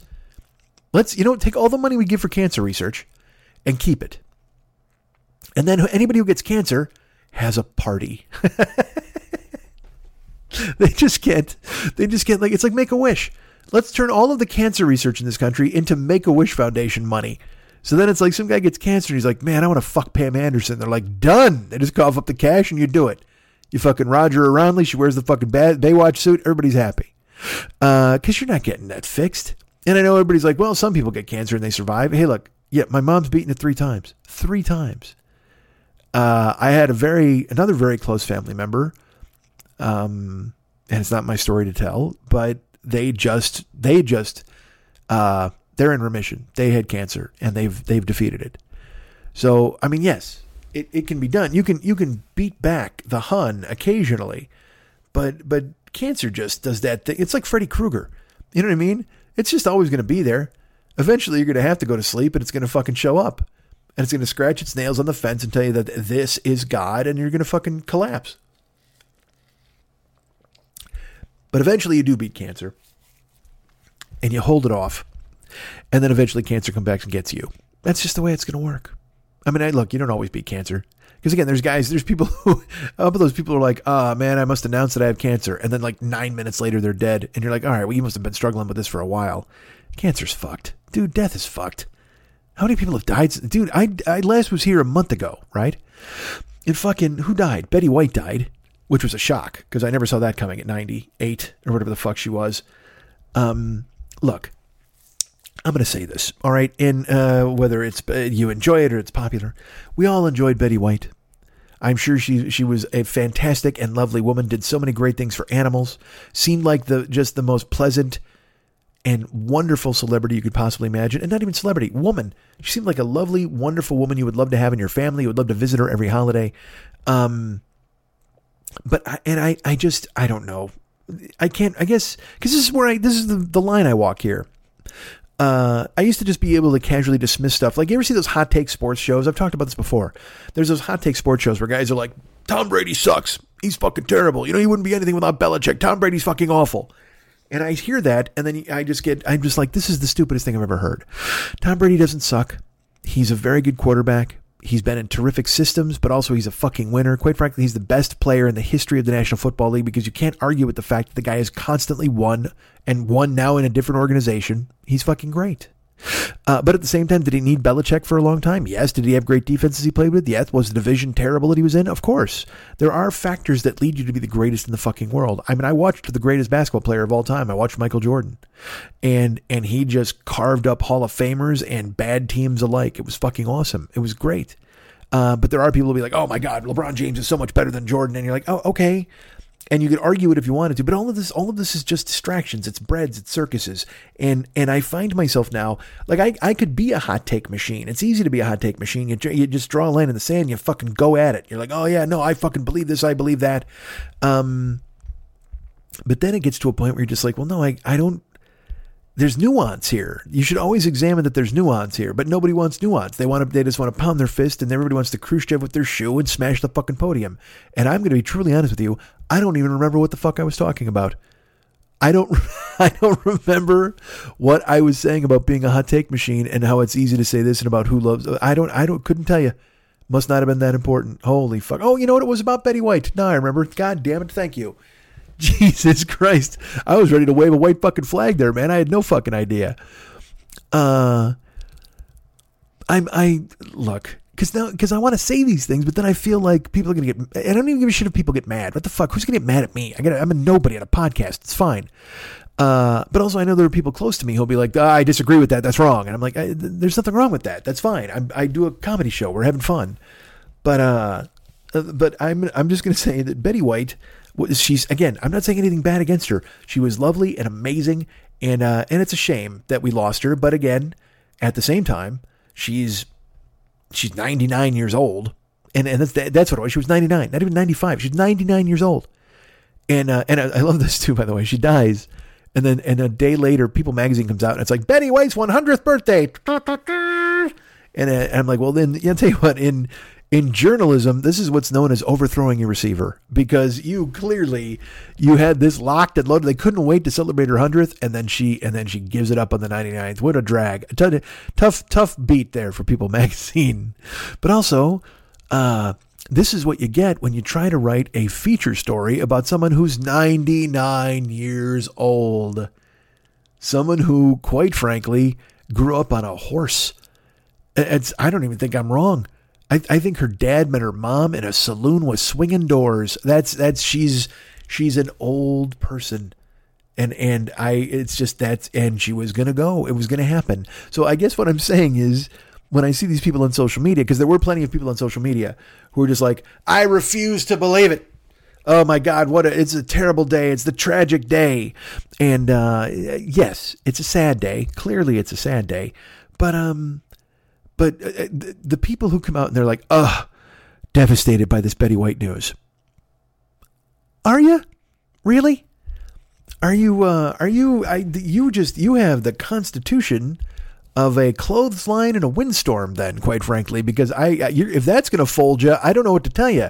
99-year-old person dies. Now, it's okay that we can be sad that she's gone. And if you had a personal relationship with her, I can understand where you're like, she was lovely. I guess. But I mean, who is it for me? But then this is where I go with the there's two sides. And who am I to tell people how to grieve? Who am I to tell people what to feel? But I think with the advent of social media, we are all getting these in-depth looks at what everybody feels all the fucking time. And I recognize you're not listening to this fucking show if I don't tell you what I feel. You know what I mean? And that's another thing I find myself up against because I'm like, well, people don't want it because I'm transposing the way I feel onto you guys. Because I'm on social media, I'm on Facebook, I'm on all these, whatever the fuck. And I'm like, who the fuck cares? Who gives it? Why would you even hit send on that? What the fuck are you doing? And then I do a podcast, and in my brain, I'm like, why would anybody give a shit what I have to say if I don't give a shit what anybody else has to say? I'm just another voice in the void. Now, what you need to do at that point is you got to inject some ego, and you have to inject some, hey, you know what? I'm the fucking talent. I'm good at what I fucking do. People laugh at what I say. I'm a comedian. It's great.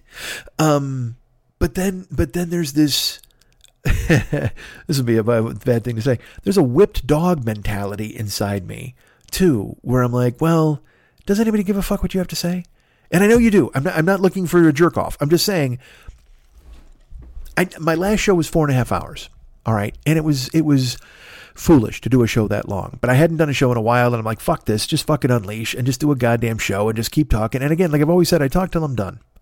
But after I put out the 4.5 hour show, I heard from some people, and I guess what I wanted to have people hastily construct a throne and come and scoop me up in it and carry me around town and sing my praises and tell me what a fucking genius I am. That's what I wanted. I won't lie. You want people to just go, Jesus Christ. Because, I remember the first time I ever put out a 4-hour podcast years ago. It was when I got home from, might have been when I got home from Toronto. I just said I remember it. Then I said it might have. No, it's when I got home from Toronto. I did a 4-hour podcast. And people were just like, this is the craziest fucking thing. Oh my God, dude. Oh my God. And they were just rejoicing in the streets and people were so happy. They wrote me and they're like, oh my, I'm thrilled. And then I put out this 4.5 hour podcast. Now again, I don't know what I expect. I guess I expect, like I said, the Amazon guy peeks in my fucking window and stares at me. Maybe he could bring me some flowers, whatever the fuck, tell me how great I am. And I already told you that a close friend of mine who has no business, he's an entertainer. He has no business listening to what I do. But yet he listened to the show and he wrote me and he's like, I can't believe you can do this. This is so great. And I, that's a month ago he sent me that text and I just responded to it today. Because again, if you've written me on Facebook, if you've written me on Instagram, if you've written me an email, anything, I've hidden myself away from prying eyes. And I know you're thinking to yourself, you can't hide your prying eyes. And your smile is a thin disguise. Well, I thought by now you'd realize, folks, I can hide myself from your prying eyes. And it's foolish. I don't... People are very kind. And like I said, they're like, hey, man, are you okay? Or what's going on? Our good friend Mike Yoder is like, look, and this is another thing. People are like, hey, man, when you want to do a show, we're here. And that's so awesome. It's amazing when people say stuff like that. But at the same time, I feel terrible because I'm like, it's like I've given them reason to feel for me. When in reality, I should just do my fucking job. And look, how many fucking shows in 13 years, how many shows in the last 4 years have been about me just going, all right, you got to be a shark. You got to move forward. You just got to fucking do it. You just got to fucking do it. And half pep talk to myself, half show content. You know what I mean? Where I'm like, all right, well, we're fine. We'll do this. We'll be okay. Everything's going to be good. And yet I always find a way to kneecap myself and I've got to stop. I will say this to you in this fashion. I don't know if it's a way I've been doing a lot of thinking about it too. And also I don't go to therapy and none of that, all that's gone. It feels like a light inside of me has gone out. I don't know what that means in the larger context or for the future, but I'm in a mode now where I'm starting, it's this thing where, and again, you don't want to listen to this. This is the thing, is this is truth. This is real. I don't, I'm 54 and, this is where I'm at, and this is the thing that I have that is more important than anything. And I'm even shunning this and ignoring this because I don't think I'm good enough now to do this. It's like this weird, shadow has been creeping up, and now it has consumed me. And I never, because I've always had rage. I might have talked about this on this show because I've told a few people about it already. I've always been able to rage through things. I've always been able to, just get fucking mad and just do it. What the fuck, man? And now, it's funny what I always think of Elvis Costello. It's like, I used to be disgusted. Now I try to be amused. And I feel that way a lot of the time, where instead of being, because I was angry for 2 years of the pandemic. I'm angry at the world. I'm angry at the way things have fallen. I'm angry at myself. I'm angry more than anything. I'm angry at myself. But you also see people acting stupid and you're just like, what the fuck? What is going on? Does nobody else recognize? Like, I'll give you an example. All right. Just recently, and it's going to be so dumb, but it's an example. This is completely, and you may have seen it too. It was bad for a while where I was really immersing myself in the news and what was going on and investing. And now I don't fucking care. I don't give a shit. I watched the Great British Baking Show. I binged the fuck out of that. I'm in the middle of binging Top Chef. I'm just anything to distance myself from what the fuck is really happening. But unfortunately, then when you do that, it also takes you out of your real life that you should be participating in. It's very easy to just close the blinds and close the front door and then turn on your television, and there's endless choices. There's so many things I could watch, other than leaving the house to get food. I could very easily stay in my apartment and just read all of my books and watch all of the shows that I haven't seen or that I have seen, and watching them over and over and over and just survive. That would be fine. And that's a scary thing to say out loud and a scary thing to actually be doing. It's true. When you recognize that you're like, well, I've had a good run, that's fucking bananas, especially at 54. But also at the same time, you see those like 75-year-old people are like, I tell you what, I got to go out and do some business. Like I just said, like Sammy Hagar's still on the fucking road at 74. And I'm like, dude, slow down. Dude, get a fucking Barca-Lounger. What the fuck are you doing out there? But in reality, what he's doing is the smart thing. I'm the one who's got a fucking bag of nacho cheese Doritos strapped to my face like a feed bag, who's got a stack of fucking chocolate bars like a deck of cards on his fucking side table, so he can literally just reach over whenever he wants. It's like a vending machine without needing money. I just can reach over and grab a chocolate bar and just fucking open it up. It's fucking insane. And I've told you this before, when I was a kid, I used to always think I was going to die at 54 years old. I always thought to myself, I'm going to die when I'm 54. That was just the number. For some reason, it came to me. I don't want to say it came to me in a dream. It may have been a series of that or visions or thoughts, or just I thought to myself, well, that seems old, man. 54. Yeah, I'll probably die when I'm 54. And then as I got older, that kind of dissipated clearly, because you're living your life, and then you're 30, and then you're 35. And, then you're 45, and then you're 50, and then you're like, Jesus Christ, 54 is in 4 years. I don't want to fucking die. I'm still doing fine. Everything's great. And then you turn 54 now, and I'm just, in my head, I'm like, is this some sort of weird self-fulfilling prophecy? Because I might not be physically dead, but I have done everything I can to be professionally and creatively dead since I turned 54. Like, is there something in my brain that's forcing me to do that? Have I just made that decision unconsciously and I'm floating through it?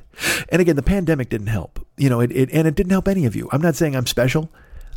It wound up, in the beginning of the pandemic, I had a relationship starting that was fucking neutered. It was completely ethered because of the pandemic, and there was just no way it was going to work going forward.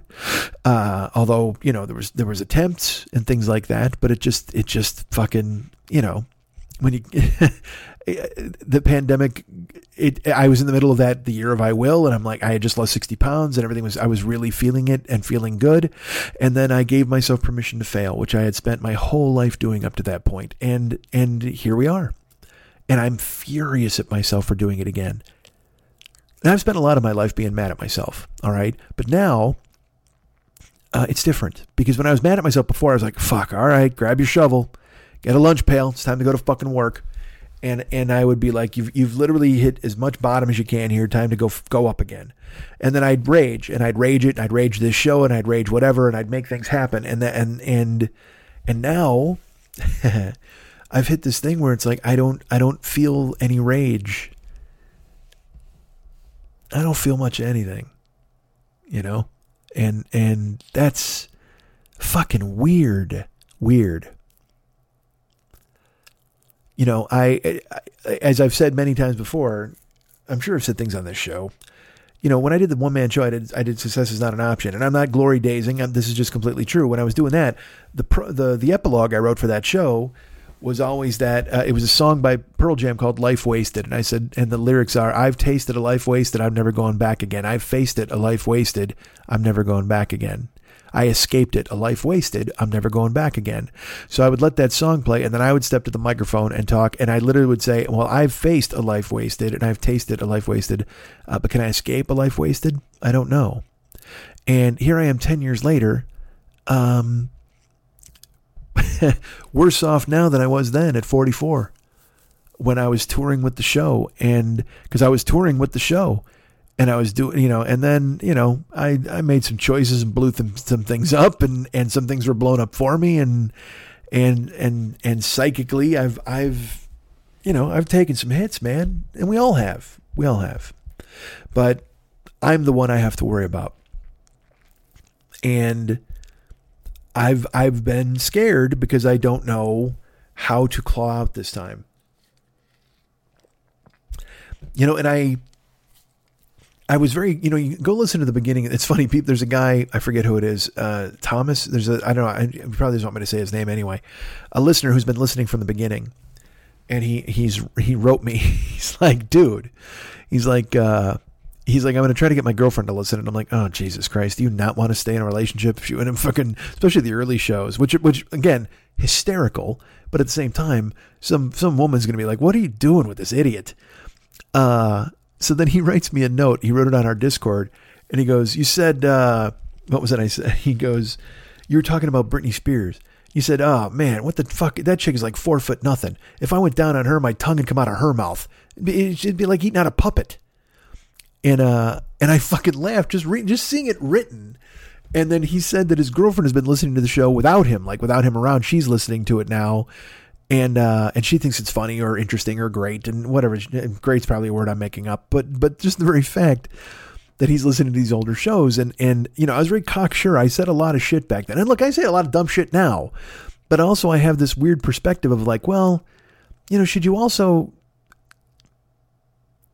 I don't want to hurt anybody.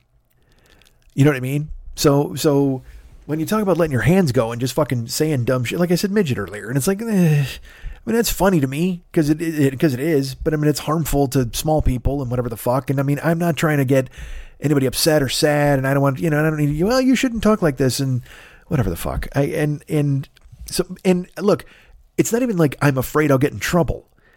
It's that I myself, I don't want to bring any harm to anyone. I don't want anyone to be sad or hurt by anything I say. I don't know. And so I don't know what's right. So a lot of times that also gets in my way where I'm like, oh, should you say that? And I wind up correcting myself. So that's what I say about taking a hot take. Like, cause like, all right. Cause to me, Betty White, like, and now here we go. We're going to let our hands go. All right. So I've just prefaced it by telling you that I see shit happening and I want to talk about it in a funny way. And then I wonder, oh, this is going to bother or hurt somebody because I don't want to hurt anybody. But at the same time, fuck that, right? Because you know what? If it's your fault if you're fucking offended. Shouldn't that be the thing? But also, that's not the thing because you should have empathy and you should care for people. And I've always said, funny is funny. As long as you're fucking funny, it excuses everything. And I truly do believe that. The problem is funny shifted. Like all of a sudden these meatheads took over and made funny something that now if it offends you, it's funny. You know what I mean? Like they've made sure that there's offensiveness built in to make sure that it's funny because they think it's funnier to make you mad than it is to make you laugh. That's a fucking weird thing, man. And I used to be like that in the beginning. I told you I used to do Michael Jordan's dead jokes and shit like that. I would say things on purpose to try to trick an audience into getting mad at me so I could see if I could dig myself out of it. And what the fuck? What are you doing? All right, so let's let our hands go. Let's talk about Betty White.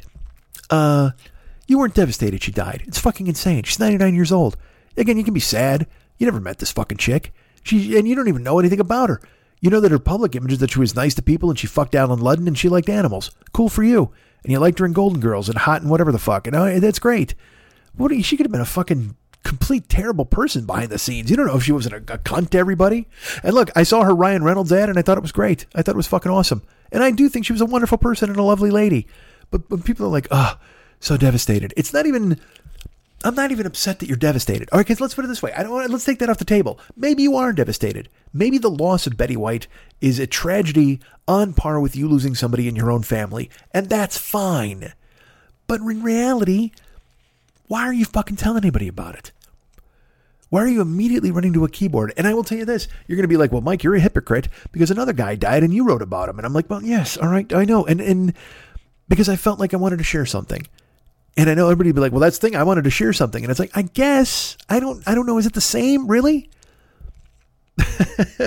Because eventually, you start running out of shit. Like, Howard Hessman died. Are you going to run to your fucking computers? And, oh my God, head of the class was a pivotal moment for me. I don't fucking care, man. I just don't. But also at the same time, I don't need to read this shit. It just comes up in my fucking feed. So what do? I could just skim right by it. I don't need to fucking read it and go, what the fuck is wrong with you? But Betty White died, and then Bob Saget died, and fucking Louis Anderson died, and Howard Hessman is dead, and Sidney Poitier is dead, and Jesus Christ, what a fucking crazy celebrity holocaust has gone on since I was last here. See, I think I'm the linchpin. If I'm broadcasting, these people are still alive. It's my fault. Because I was the one constant in all of their lives. Once the show stopped coming out on Thursday, they were like, oh man, we don't have anything to look forward to. And they lost their wills to live. Their collective wills to live went out the fucking window, man. Hessman and Poitier, Anderson and Saget, Loaf and White, they're done. All because of me putting my show on a goddamn shelf and neutering myself creatively. What a fucking jerk. See, blame me for that. That's my fault. And Meatloaf dying is fucking weird. Not weird because, again, 74 and fat and won't get vaccinated. And that's another. Let's talk about that for just a fucking second. The very fact that, he dies, right? Meatloaf dies. And maybe there are people who don't like him. There will be people who whatever the fuck. And also, there are people, they just assume it's a joke. Haha, Meatloaf a singer. He's old and dead. Whatever, because that's the fucking world now. But then when it turned out that he was anti-vax, and he's a Trump idiot and all that stuff. And he's like, I'm never going to wear a mask. And then inevitably he dies. And everybody on the planet has to get off there. He would do anything for love, but he wouldn't wear a mask. He wouldn't get vaxxed fucking take. They all got to launch that joke into the ether, not realizing it is the lowest of low hanging fucking fruit, but they all did it. Everybody fucking did it. And even worse, dude, like, when I talk about how I now have empathy, or I think I told you the joke that made me change. And look, and it didn't really make me change because I still talk a bunch of shit. But a few years ago, I wrote a joke about Sean Penn, and there was a wildfire or something, or an earthquake, and he lost his house. And there was an article about it. It was devastating loss for Sean Penn because he had he had a whole house that had all of his family memorabilia and some stuff from his father, a whole bunch of stuff. And I read the article. And the joke, not even a joke, just the shitty fucking comment I came up with on stage was, everybody feels bad for Sean Penn. Well, I'll tell you what, because his house burned down. I'll tell you what, if Sean Penn's bank burns down, then I'll feel bad for him. And I would do that on stage. It's not even funny. It was just a stupid, mean thing to say, and it would get me into another bit about celebrities. But, I think about it now and I look back and I'm like, you fucking shithead. He might have lost his baby pictures of his mother. He might have, he's a human being, even though he's morphing into whatever the fuck he is now. He's just literally a leather jacket and a cigarette with a voice. But, which is strange, right? When you're all of a sudden now you're like 66 and now you're still maintaining your weird, tough bad boy thing. Just fucking ease into the fucking grandpa thing, buddy. You know, nobody needs you walking around there, you know, rebel without a causing it. You know, if James Dean hadn't died, he would have been selling coffee in 20 years. You know what I mean? He'd been Joe DiMaggio. Fuck Mr. Coffee. That would have been James Dean. So for Sean Penn to lean into that aesthetic at 67 years old or whatever the fuck. And look, and I respect Sean Penn. The fact that he's out there fucking rowing boats to people in fucking floods and giving them jetpacks or whatever he's doing and going to Portugal and saving somebody at the beach, whatever he's doing, all that shit that he does, good for him. Go have superhero adventures. What the fuck? Why not? You're rich and famous. That's what rich and famous people should be doing. They shouldn't be talking about fucking... Anytime some rich and famous person gives their opinion on something, I'm like, what the fuck are you doing? You won. You fucking won. You don't need it all to ever sit here and give me... I don't need to hear what you fucking think. Like a month ago or whatever the fuck, Brian May talked some shit about like trans people and they shouldn't be up for the same awards as what. I don't even know what the fuck it was, because again, I don't care what it was. The very fact that I know that Brian May has an opinion about trans people is fucked. Who cares? Jesus Christ, you're Brian May, you're in Queen. First of all, you're literally half. The only reason we know who you are, quite frankly, is because you played lead guitar by a band fronted by a feather. All right. And so you shouldn't ever have any injecting to go in to talk about the LGBT community and some negative opinion. You owe your life to the fucking biggest BQ there ever was, for fuck's sake. And you should, and just look again, if you're fucking, they asked him about trans people or whatever about cancel culture, and he had some bullshit. He said it was cancel culture, whatever. Dude, you're Brian May. All you gotta do is go, you know what? I think people should be happy. And whatever people need to be happy in their lives, I hope they're able to do it without hurting anyone else. Thank you. We will rock you. And walk the fuck out. That's all you got to do. That should be your stock answer if you're a celebrity. If you insist on talking to anybody about any of this bullshit, you shouldn't be fucking waving your Norma Ray sign in the air and just going, trans people out of my bathroom. What the fuck are you talking about? Clapton with the vaccines. What the fuck are you doing, Clapton? You fucking nobody. Your kid took a swine dive out of a fucking window because of your ridiculous opinions and you're still spouting them, you dick? Why? What? Jesus fucking Christ. If you're a celebrity, don't ever talk. You won. You won. Clapton, you won. Eric, how do you feel about vaccinations? Well, honestly, I think everyone should be able to do whatever they want to do anytime they want to do it. But quite frankly, whatever keeps the rest of us safe is the smart play. I think that's how we handle it. You don't even have to comment on it. You just go, you know what? I'm a musician. This is out of my pay grade. And, you know what? Anything, there's any other answer you could fucking give. And yet still, fucking like J.K. Rowling. She wrote Harry Potter. She literally this is her whole life. She wrote a story about a 4-year-old who knows magic. You wrote a story about a 4-year-old magician and a guy without a nose. The end. And somehow it made you a billionaire. You wrote a bunch of stories about a wizard school. Just saying it out loud sounds fucking stupid, right? Hey man, why are you famous? Because I invented a wizard school.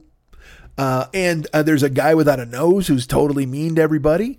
And it's great. And then they made movies out of it and whatever the fuck. And now I'm crazy rich. Now I literally, I have bonfires with $100 bills, with 100-pound notes, whatever the fuck. And yet she's decided that after all of that and getting her $1 billion, she needs to take a stand against people who are hurting or people who are just looking for acceptance or people just trying to live their fucking lives. Like, don't you understand you're giving license to people who are dumb to spout the same bullshit you are? And it makes me question whether or not you are dumb. Clearly you're not dumb. You invented a wizard school, but there are a lot of other fucking sodbusters out there who fucking follow your lead and then they go punch a trans person on the street because you said it was okay. Just be famous. Spend your billions. There's so many beautiful things in the world. Why wouldn't you go look at all of them? I guess you're probably bored at that point. If you've got $1 billion, you got to be crazy bored. Like I said, like with Elvis, when you're fucking rich, you can do whatever the fuck you want. You could be like, hey, go, you know what? Do me a favor. Go to the high school. Get all the girls. Put them on a bus. Bring them over here. We're going to give them bikinis and just film them for no reason. Not even filming the camera. Let's just tell them there's a video shoot. And they'll all just hop around and get wet. And I'll be excited in my fucking rhinestone suit. Why not? Do it. You've got all the money in the fucking world. Now, that might be more harmful than talking shit in the press now that I think about it. But still. But regardless, so Meatloaf dies, right? And he's anti-vaxxed. And now, as I've said before, and that's another reason, too, with coming to you guys with the show, you know where I stand. And I feel like constantly harping on it. I don't want to be the people that I hate when I see them out there. Like, again, I'll just say this. I think Sarah Silverman is very talented. But all of a sudden she, whenever anybody tells me that Joe Rogan is a fucking idiot, yes, I hear what you're saying. But Sarah Silverman has pivoted from being a comedian to being like an advice person. And I get to see clips of her all the time now giving common sense, knowledge, advice, or whatever the fuck she's doing to people. And I'm just like, wait, I saw her say chink on a late night show. I mean, I no offense. I'm sure. And it's a great joke. I love the fucking joke, but it doesn't mean that she should be the one solving the fucking Gaza Strip crisis. I mean, why is that happening? Whenever the conventions happen, I talked about it. When everybody's like, oh, fucking Scott Baio is so fucking stupid, and Clint Eastwood talked to a chair, and there's Kevin Sorbo, these fucking idiots. And I want to go, yeah, Sarah Silverman is kind of the exact same thing, just on your side. She agrees with what you say. Oh, no, it's not the same. And whether I think the Duck Dynasty guys, who I don't even know if they still exist, are stupid or not, bringing them on stage at a convention is just as stupid as bringing up Sarah Silverman. Who gives a fuck? I understand it's celebrities and all that bullshit, and then that's the culture we live in. But you can't sit here and be like, well, that person is an asshole, but this person's awesome, just because they agree with you. I resent the fact that when people die now from COVID, I'm supposed to laugh and be like, ha, jerks.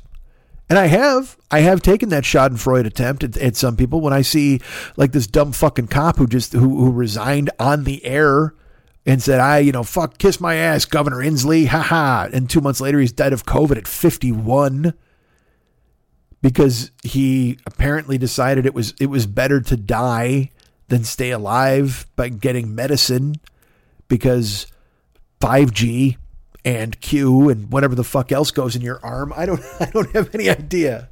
All I know is, life is it's the only life you have. That's it. I mean, that ass fuck, even if that fucking nobody believes in reincarnation, he's like, I'm not getting the vax. Fuck you, Governor. Dead in 2 months. Well, now you're just reincarnated back into a world where there's still vaccinations, you dumb fuck. What do you think, you'd wind up on Jupiter? It's not going to fucking happen. Your ghost is going to roam the earth looking at people in masks and going, I should have worn a goddamn mask. What's wrong with me? Then you're going to try to bother Norm Macdonald. He's going to go, get the fuck away from me. I don't know who you are. Because again, celebrities are just little celebrities in ghost town. It's not like you get to be fucking palling around with any of these fucking people.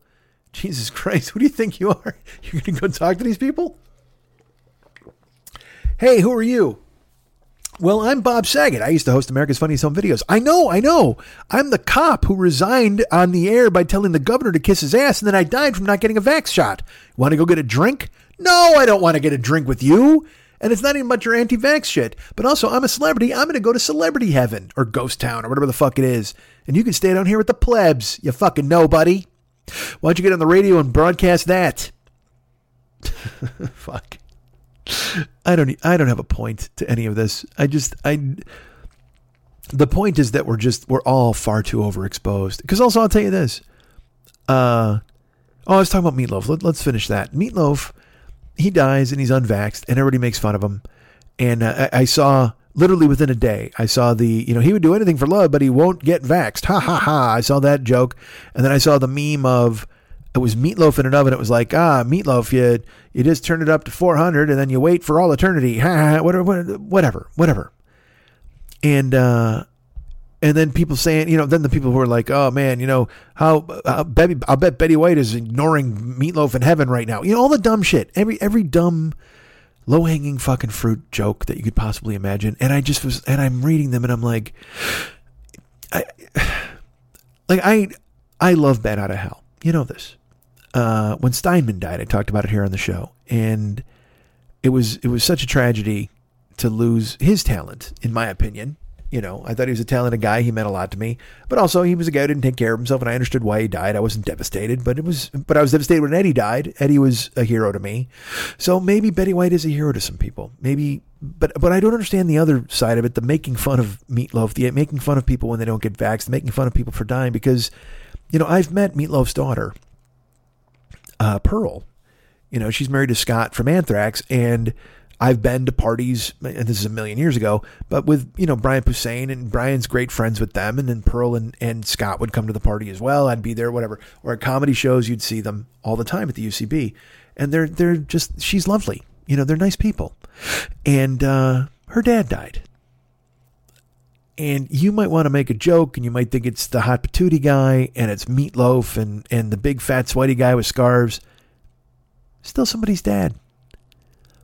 And I have a personal connection. So of course it lands a little closer to me because she was very nice and she loved her dad, and it's a shame what happened. It's terrible. And that's what I'm saying though, where I'm conflicted with the hot take things, where, you know, I normally make fun of people for doing dumb shit and stuff, but then in my brain, I'm kind of like, well, you know, but I also do dumb shit. That's a crossroads I found myself at with this show.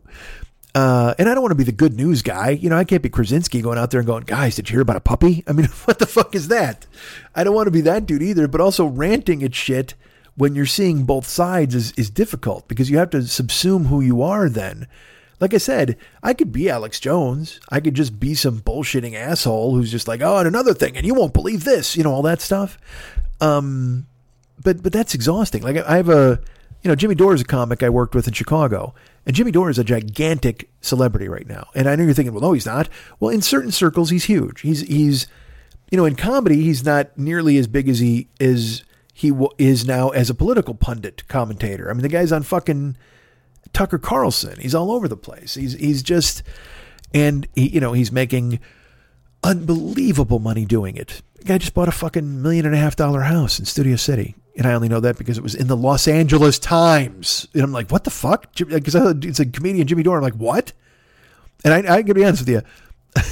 I never thought I'd see the phrase, out of the entertainment section. If I ever saw the words comedian Jimmy Dore, I would have to think the next two words would be tragically killed.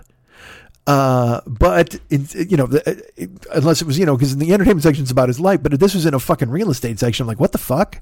It popped up on my screen and I clicked on it and there you go. And Jimmy's got a house and he's fucking doing extremely well. And that's great. Good for him.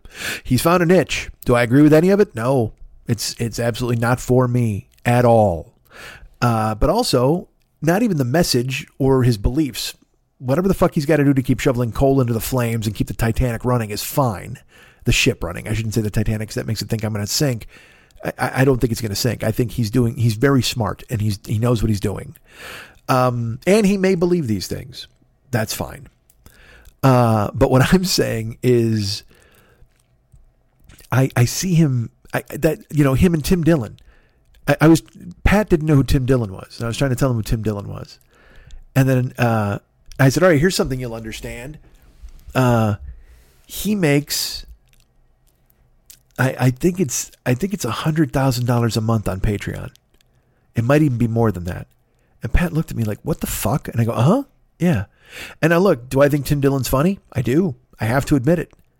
I've seen his clips and he's got funny in his bones. He's a funny dude, but also, man, that just seems exhausting what he does. Now he does it extremely well and he does it great. And is there a small part of me that sees a guy who's ranting, making money and going, oh man, I could have done that. Yeah, a little bit.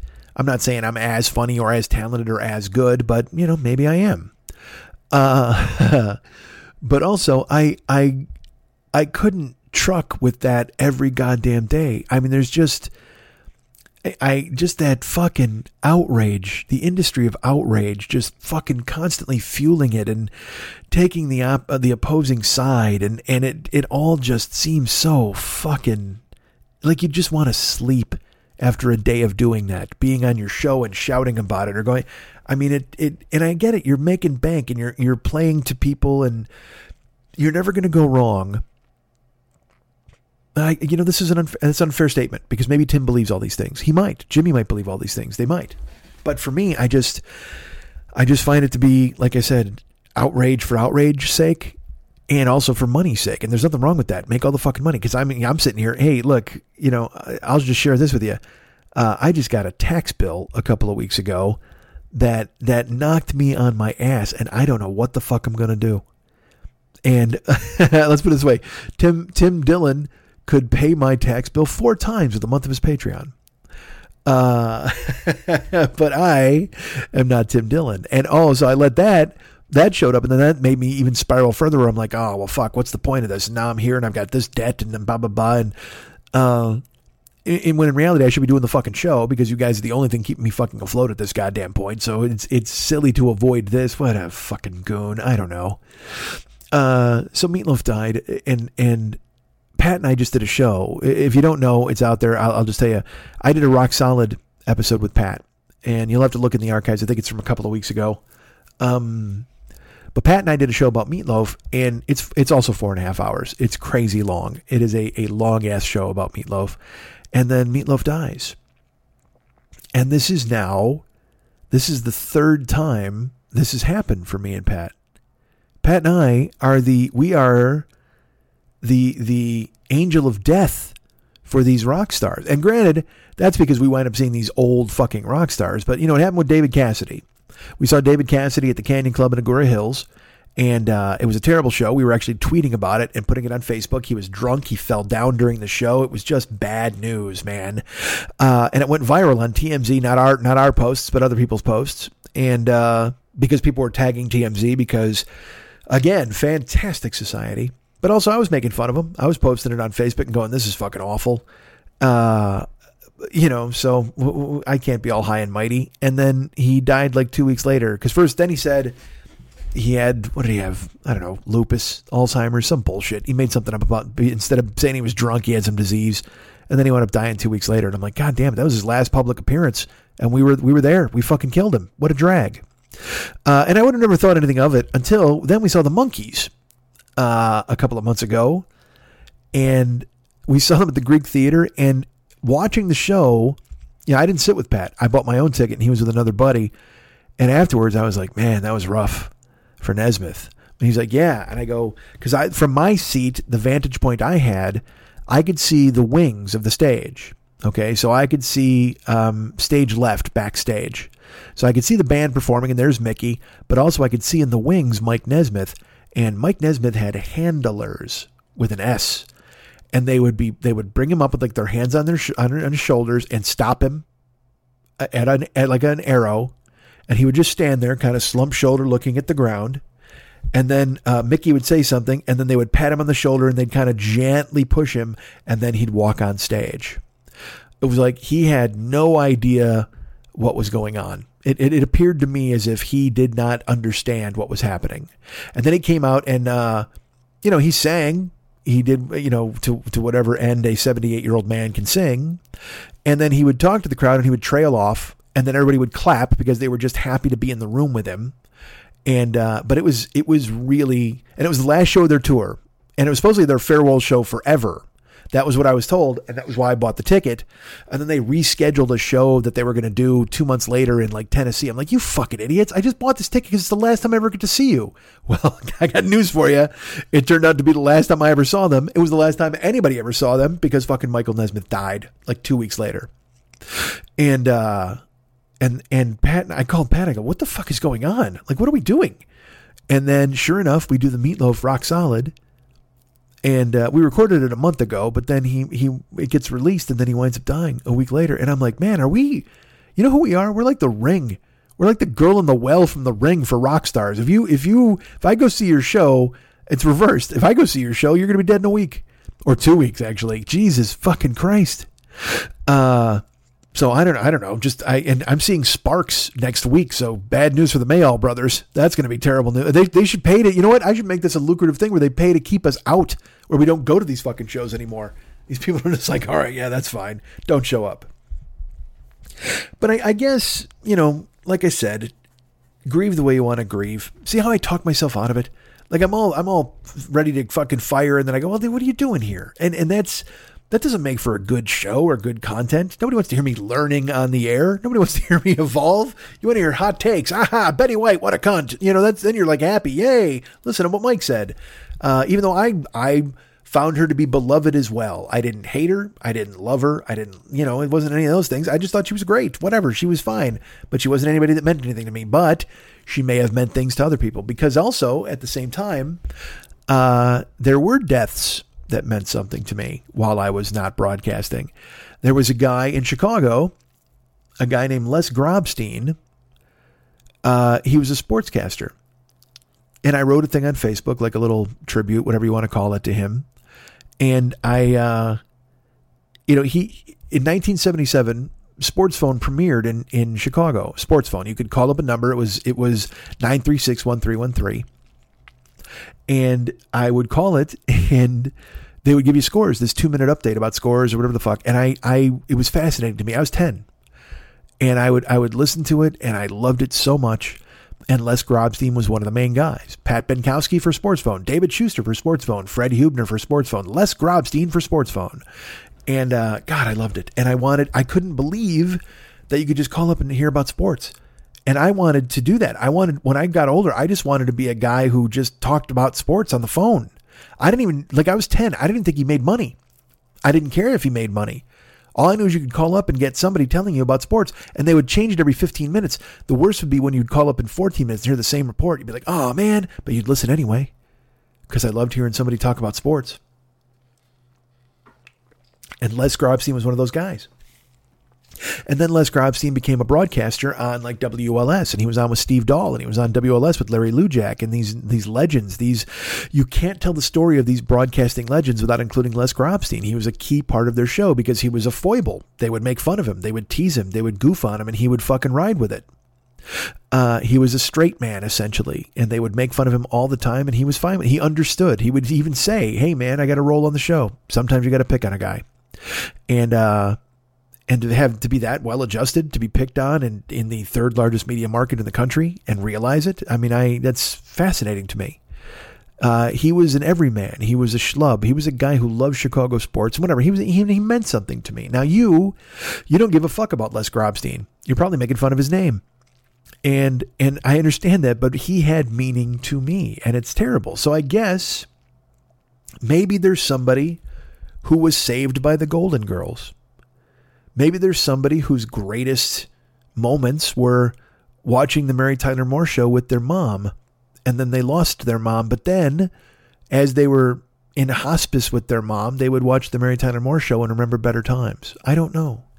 See, that's the thing, is that encroaches upon my ability to just burn everything to the fucking ground and to make fun of people. I mean, I do still make fun of people. I do.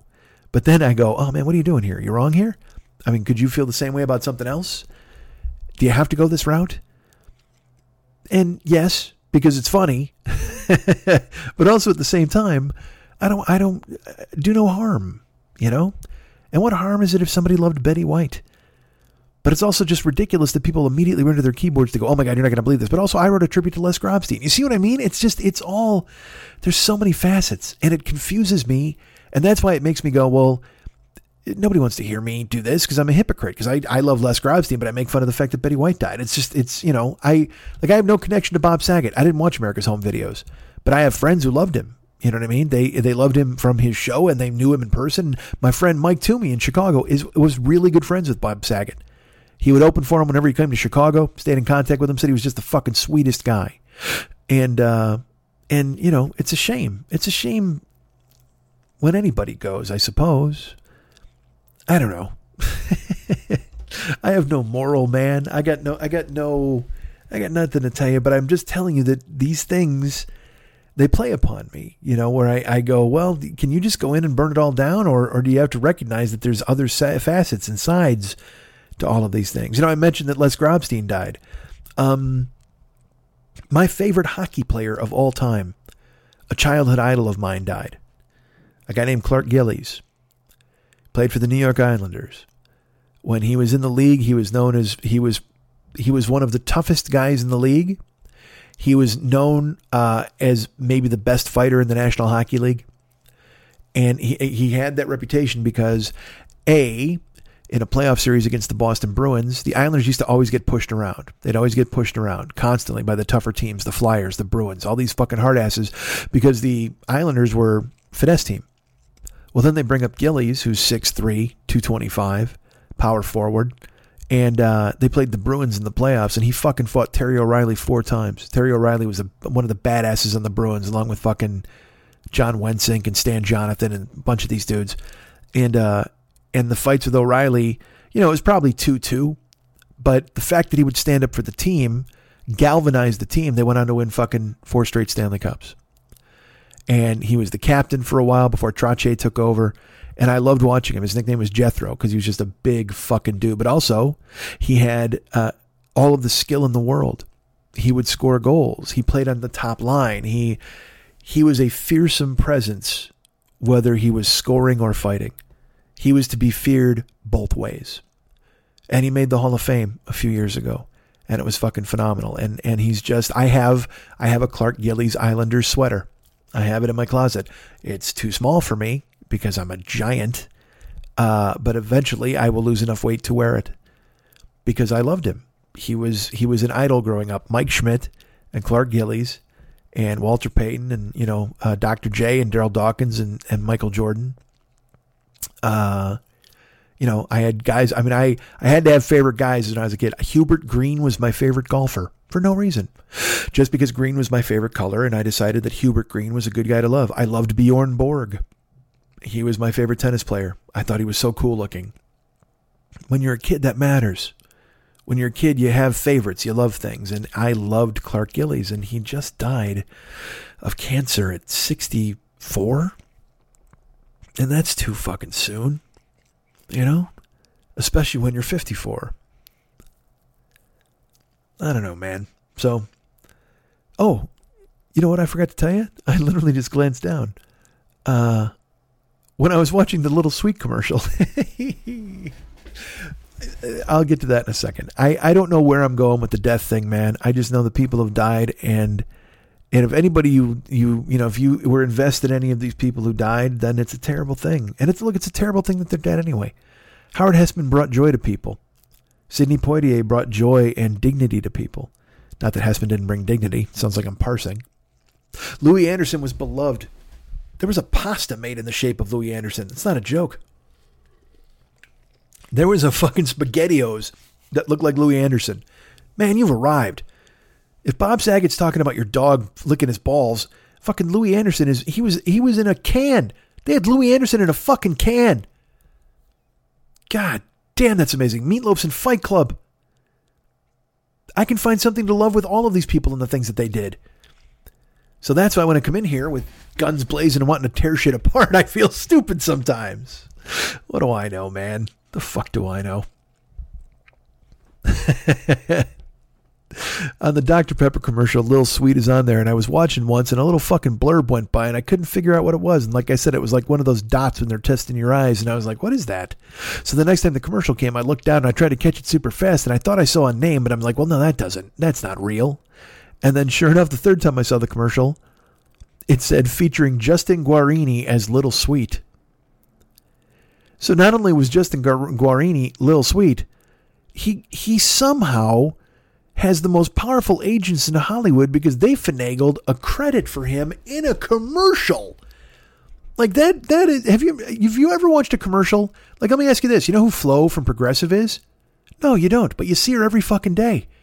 That's actress Stephanie Courtney, comedian Stephanie Courtney, who was incredibly lovely to me when I met her here in Los Angeles when I first got to town in 97. We would do open mics. And she's the best. But that's Stephanie Courtney playing Flo, but they don't put Stephanie Courtney as Flo in the commercial. You know what I mean? It's unheard of. So for the fact that Justin Guarini wound up having his fucking agents somehow finagle him a credit in a commercial, that's some fucking show business power that I didn't think Justin Guarini was wielding. I don't know what who were the Dr. Pepper people that are so desperate for Justin Guarini that they acquiesced to that demand. All right. We think Justin is our Lil Sweet. Terrific. You've got to tell the world. Well, all right. Well, we'll put out a press release. No. We believe here at Team Guarini that you should put a credit in the commercial itself. stating that Justin Guarini as Lil Sweet, that's what people are watching. Oh, no, you understand we're a sugar water business, right? You do get that. We're not in the, hey, who wants to buy Justin Guarini business? We're in the drink this and get diabetes business. And Guarini's giving nobody diabetes. He might be giving them Guarinides, but he's not giving them diabetes. And that's the business we're in. You don't tell the doctor what to do. And then you would think it would end right there. But no, Justin agents, they draw a fucking line in the sand and they're like, oh, really? Well, no credit, no Guarini. And unbelievably, the Dr. Pepper executives folded. Those panty waists, they were like, what? No Guarini. That doesn't make, well, how do we? And they capitulated and they folded. And now to this day, the world knows that Justin Guarini is Lil Sweet. And if you didn't know the story, now you do, damn it. Now you do. I'm going to end on that, right? I forgot how to do this show. Isn't there supposed to be some poignant ending? I don't know. Well, I'll tell you what. I'm getting on a plane in an hour and 15 minutes. So probably this is a good idea to end it because I still got plugs to do. Oh my God. I should have done the plugs in the beginning. I owe fucking Jesuit an apology. You guys can get me at mike@MikeSchmidtComedy.com. You guys can be my friend on Facebook.com/the40year-old-boy. You can follow me on Twitter.com/the40year-old-boy. And also I'm on Instagram, Snapchat, and TikTok at Mike40YOB. Mike40YOB. Why wouldn't you find me there? I'm there to be seen. God damn it. I'm beloved. Just like Betty goddamn White. Check me out on all those formats and stuff. And, yeah, that's pretty cool. I'm there. Follow me. Thanks to everyone who's reached out, everyone who's super kind and nice to me and told me that everything was going to be okay. And I will believe you, I guess, or I'll try. Like I said, this is going to be the show this week, and then we'll be back next week. This is Tuesday, February 1st. We'll probably be back Thursday, February 10th. That's what I'm going to say, because I don't even get back to town here until Tuesday, the 8th. Maybe we'll jump on it earlier, but we will do our best. And again, talk is cheap. You don't give a fuck. When the show's up, the show will be up. But please know, this isn't a joke to me. This isn't me going like, haha. I find it quite dangerous that I've given myself permission to slide like this, and I have to do what I can to extricate myself from this fucking slide down this fucking glacier into Nowheresville. I gotta fucking fix it. So thank you for bearing with me. Love you guys. You're all super cool. I appreciate it. And did you know David does a show? What? I forgot to tell you about David. Jesus Christ. It's been a while, guys. Been a month. Our great friend, David Hernandez, he does a fucking podcast. He's got a page. First of all, be his friend at Facebook.com/DavidMexHernandez. You can go ahead and be his friend. That's awesome. And while you're being his friend there, you can check out his page. This is dumb, that's dumb, you're dumb, I'm dumb. He's ready for you to check it out and love it. You will love every second of it. It's him controlling the internet for some weird reason. You want to hire him to do artwork? You can. You can get him at artbydmh.com. My mouth is so dry right now. Artbydmh.com. That's ARTBYDMH.com. Check out all of the artwork he's done on that website and also on his Facebook page. If you go, like I said, to become his friend on Facebook, you can scroll through. Right now, he's putting out some fucking amazing paintings of the Who and the Stones and the Beatles. Just fucking these legends. It's astonishing the level of talent this guy has. And you can witness it as well in audio fashion by listening to his podcast, The Phlegmcat Podcast. That's 2 words, Phlegmcat, and it's PHLEGM. The Phlegmcat Podcast is available for you wherever the finer podcasts are released. He is doing amazing singing work. He's doing voices. He's got bits. It's just him talking and telling stories. It's just a overall rubric of awesomeness, and you should check it out right now. The Phlegmcat Podcast is available in the iTunes store. Go ahead and check it out, please. That'd be fantastic. And follow him anywhere you can. But Facebook is the main place. He's on Instagram too. Is he David Mex Hernandez on Facebook, on Instagram? He might be. Regardless, the main place to find him is at Facebook. Facebook.com/David Mex Hernandez. Facebook.com/David Mex Hernandez.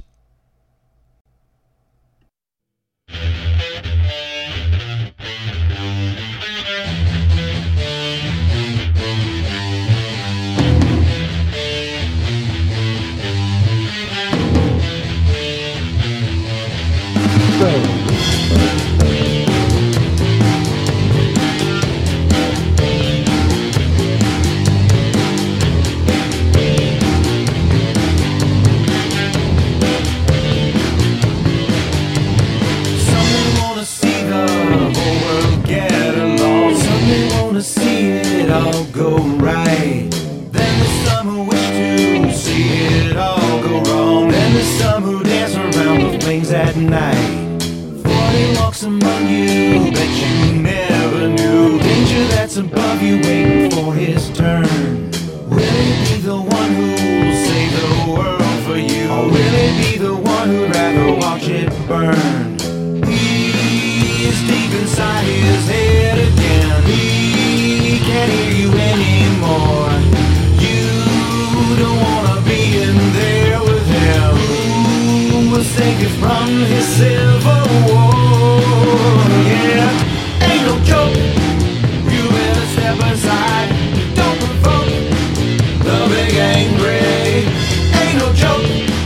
You better run and hide. You just awoke the big angry. Don't you get too close, cause he'll open fire on you. Don't you catch a bullet when they go astray. What you gonna do now? The story's coming true. What you gonna do now when he goes away? He's deep inside his head again. He can't hear you anymore. You don't wanna be in there with him.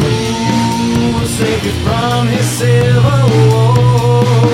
Yeah, ain't no joke. You better step aside. Don't provoke the big angry. Ain't no joke. You better run and hide. You just awoke the big angry. Agent of chaos, violence and pain. It's just him, there's no us.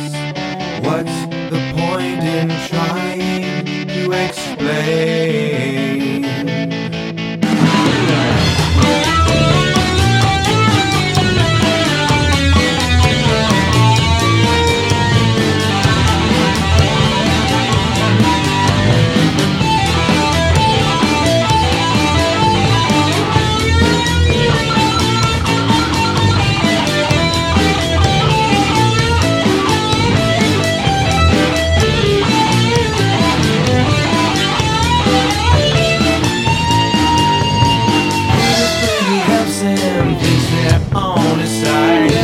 Has got an answer, everybody try. Everybody climbs aboard, you think you wanna ride. Everybody climbs aboard, everybody dies. He's deep inside his head again. He can't hear you anymore. You don't wanna be in there with him. Who will save you from his civil war? Yeah, ain't no joke. Step aside, don't provoke the big angry. Ain't no joke. You better run and hide. You just awoke the big angry. Ain't no joke. You better step aside. Don't provoke the big angry. Ain't no joke. You better run and hide. You just awoke the big angry.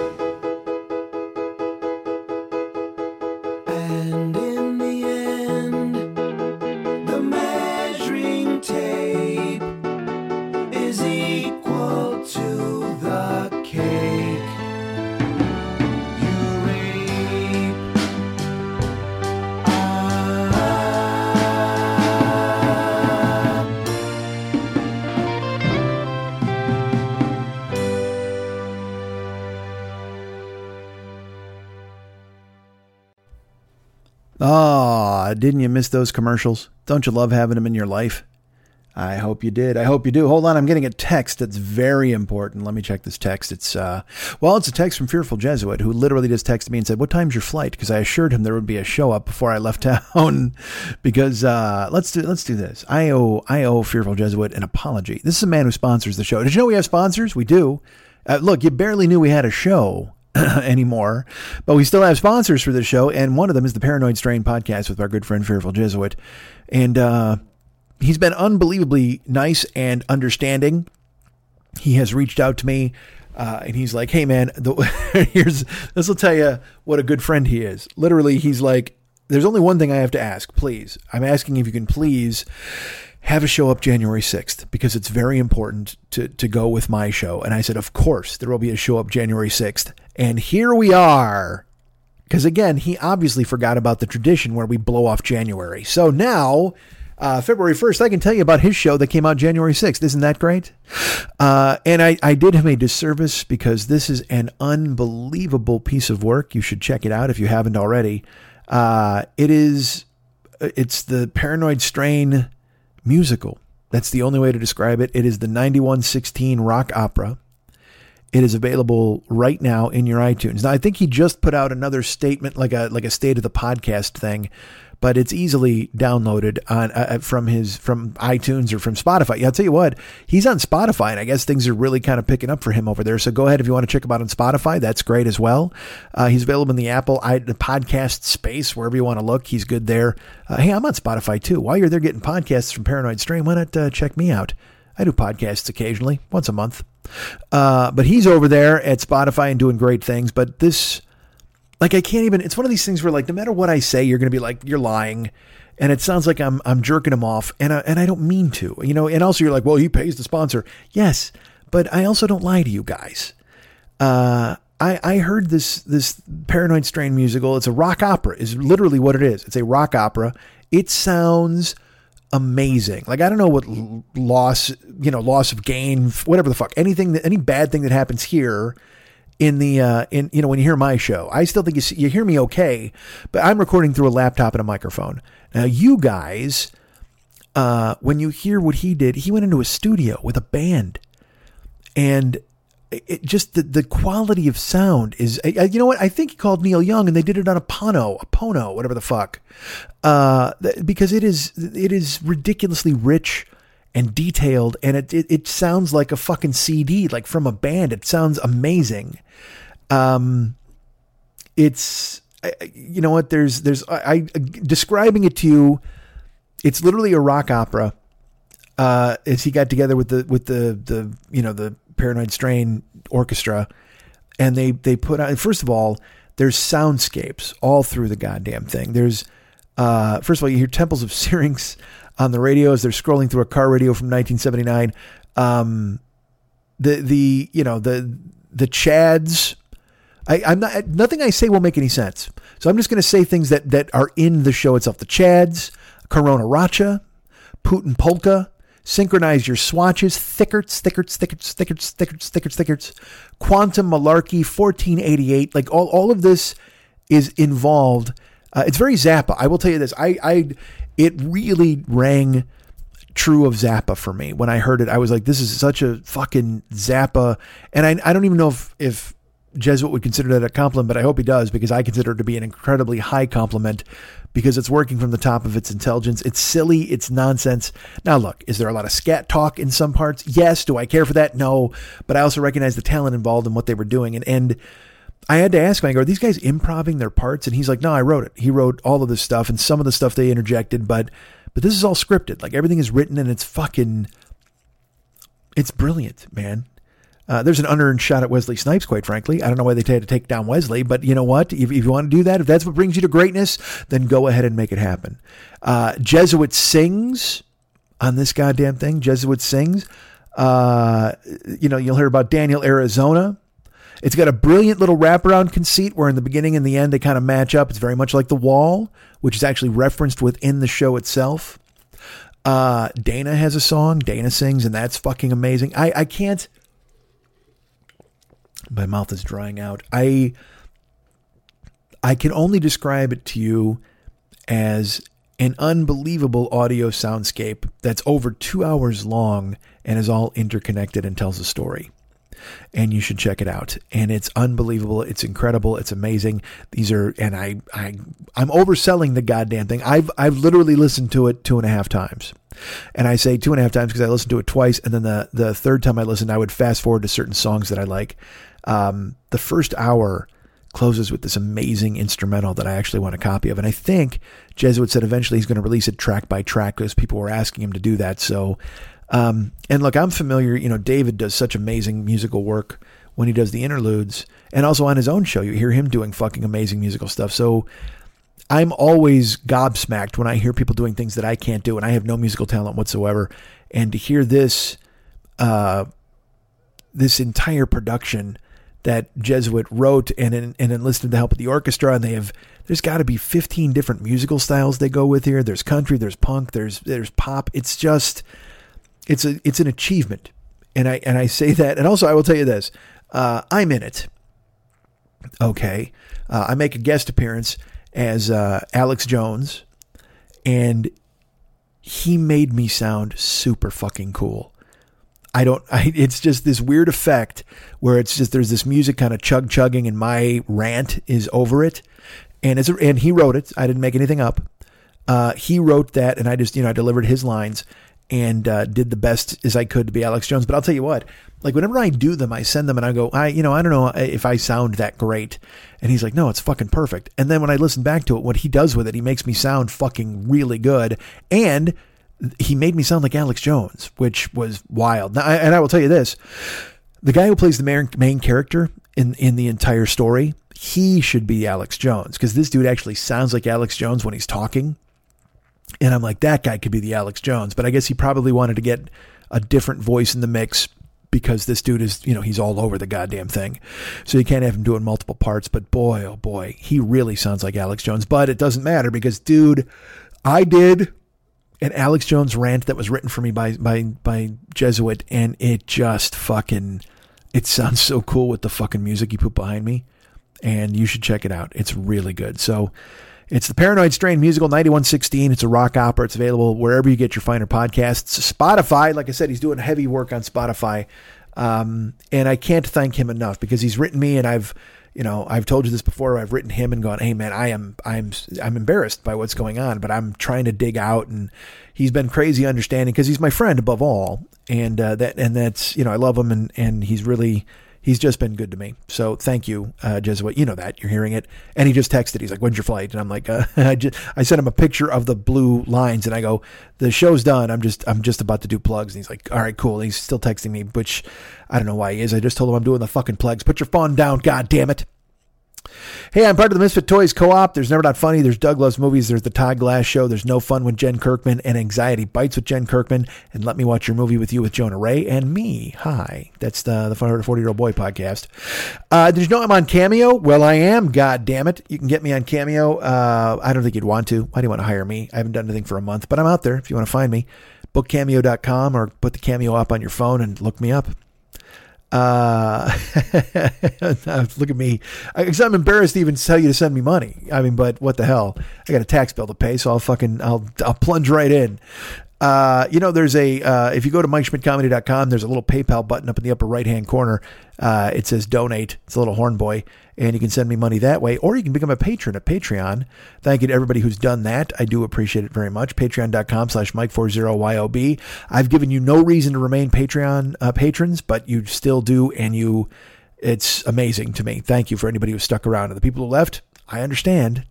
I wish you didn't, and I wish I didn't put you in that position, but thank you for the support you gave me for as long as you did. Super cool. I appreciate it. Patreon.com/Mike40YOB. That exists. Go ahead and check it out.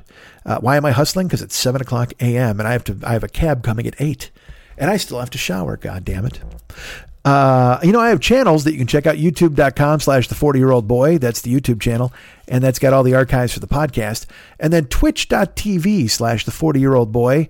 And that's me broadcasting all the time. Now, I am out of town this week, so you won't be seeing me on there. But I will tell you that you can check me out virtually any other time. And if you go there now, you can watch older broadcasts of me shooting people in the face with shotguns as a fucking cowboy. That's fun. Don't you want to see me as a cowboy?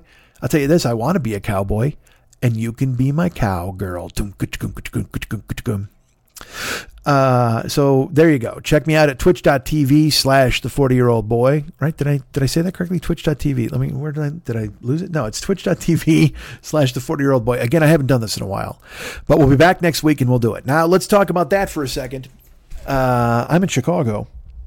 By the time you hear this, probably I'll be in Chicago. So I'm in Chicago this week. And I'm performing in Zanies.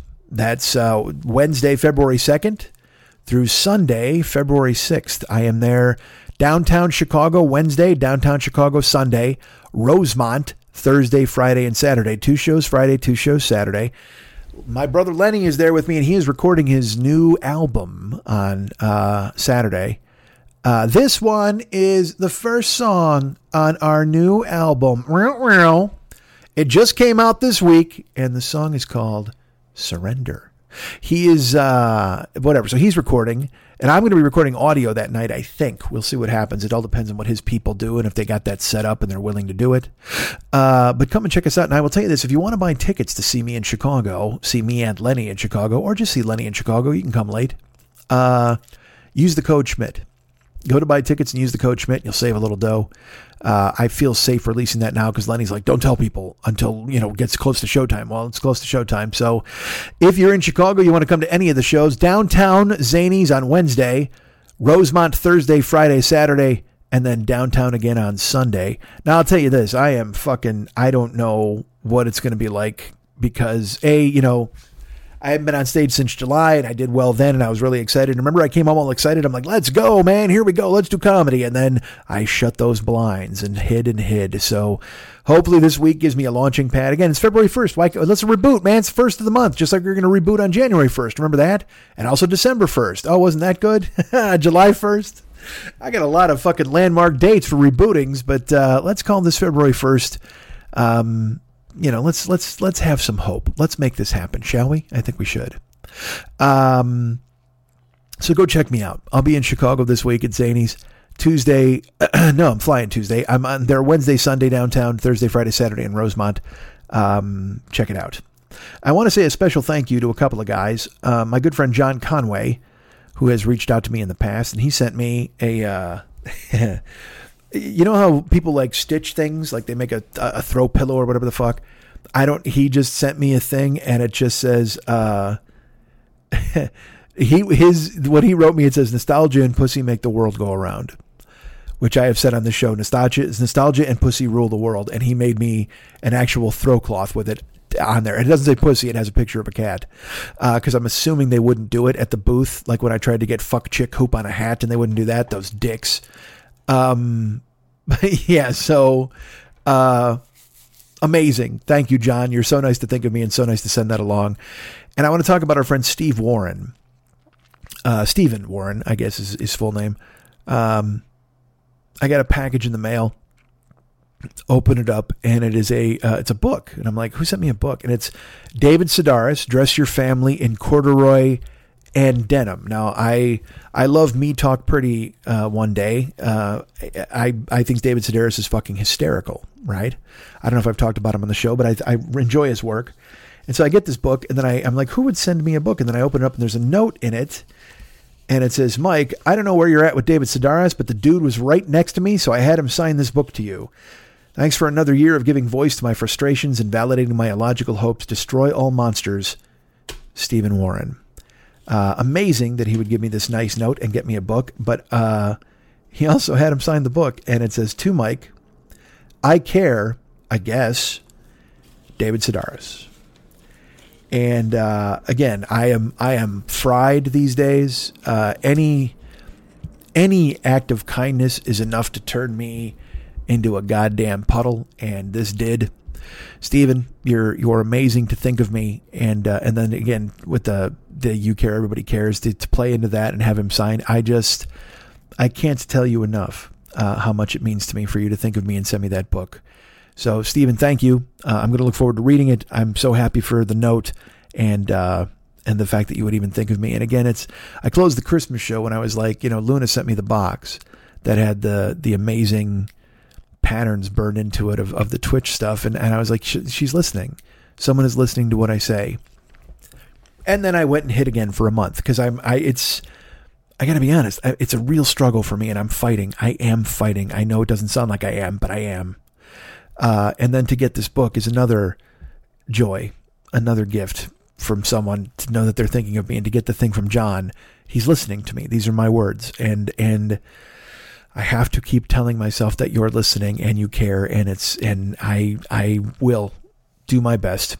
And you don't need to hear me pep talk myself. I apologize. I don't mean to be that guy, but thank you to all of you who have reached out, who texted, who sent notes. I haven't answered. Sometimes some of them I haven't read, because if I read them, then I have to answer them, and I feel terrible because I don't have an answer for you. It's amazing, and really, I can't tell you enough how much you mean to me. You know this. So John and Stephen, thank you for thinking of me. Everybody who's texted me, everybody who's reached out. We're going to do our best to be on a regular pattern. Talk is cheap. Just make it work. And I'm off to Chicago, and I have no. This is funny. There's a fucking snowstorm coming to Chicago. Like starting today, it's going to be raining all day, but then tomorrow, anywhere from 6 to 10 inches of snow tomorrow, and it could be 2 feet over the course of 3 days. And I mean, I have to drive downtown from fucking Naperville. Like, dudes, and also, dudes, I don't have a fucking coat. Like, it's not even about driving in this weather. I don't have a fucking coat. So I'm going to have to be, I guess I'll wear a hoodie. I don't fucking know, man. And my blood went thin anyway from moving to fucking LA. So even if it's like fucking 30 degrees, I'm like, man, it's cold, but that's okay. It's only a week. But snow? Dudes, I don't know what the fuck's going to happen in the snow. I'm sure there'll be some story about I wrapped the fucking car around a guardrail. I hope not, man. I fucking hope not. But that's what I'll do. And because again, I'm expecting that. It's a weird thing to be like that now where I'm expecting those sorts of things to happen. And I was never like that. I've never been this gun shy dude. It's strange. I can't explain it. What the fuck was that? Holy shit. I moved something. All right. I got to tell you what that was. I have a button that was given to me by a guy named Ruben for the Twitch channel. And it's just a button that says Australian phrases if you press it. G'day, mate. And I accidentally pressed it now as I was moving a pad of paper. I was like, all right, I have the book, The Dress Your Family in Corduroy and Denim, with 2 pads of paper, and I went to stack them, but it looked like it was going to fall off, so when I shifted it, it hit the button. No, oh my God, now I'm a morning zoo. Holy fuck. That was terrible. I can't believe that happened. Dudes, let me tell you, I'm going to tell you a story here. This will show you what kind of a basket case I've been. Maybe this will give you some insight. I went to a Jack in the Box, which alone, that alone should be a flag, a red flag. But I went to a Jack in the Box, right? And I go to the drive-thru and I order a couple of breakfast things, whatever the fuck. I get a coupon. And I pull up to the window, and the woman opens the window, and she's like, $9.87. And I knew because she had told me on the speaker in the back. So I was ready. And I had a 10. And then I was fishing out some change. And I go, here you go. And I handed her 12 cents. And then I handed her a $10 bill. And she looked at me. And I looked at her. I go, thanks. She goes, she hasn't given me my food yet. And she just kind of stared at me. And she's like, okay. And then she goes to the register and she pushes the buttons or whatever. And then she gives me back my 12 cents and then hands me 13 cents. I go, what are you doing? And she goes, well, I don't know why you're giving me money. You gave me a $10 bill. I go, yes, but I gave you 12 because it was $9.87. She goes, yeah, but $10 covers it. I go, I know, but I don't want 3 pennies. I don't want a dime and 3 pennies. I want a quarter. So that's why I gave you, this money back. I gave you 12 because my change was going to be 13. So 25, I would get a quarter. And I'm not kidding. She looked at me for like 5 seconds, just quiet, silent.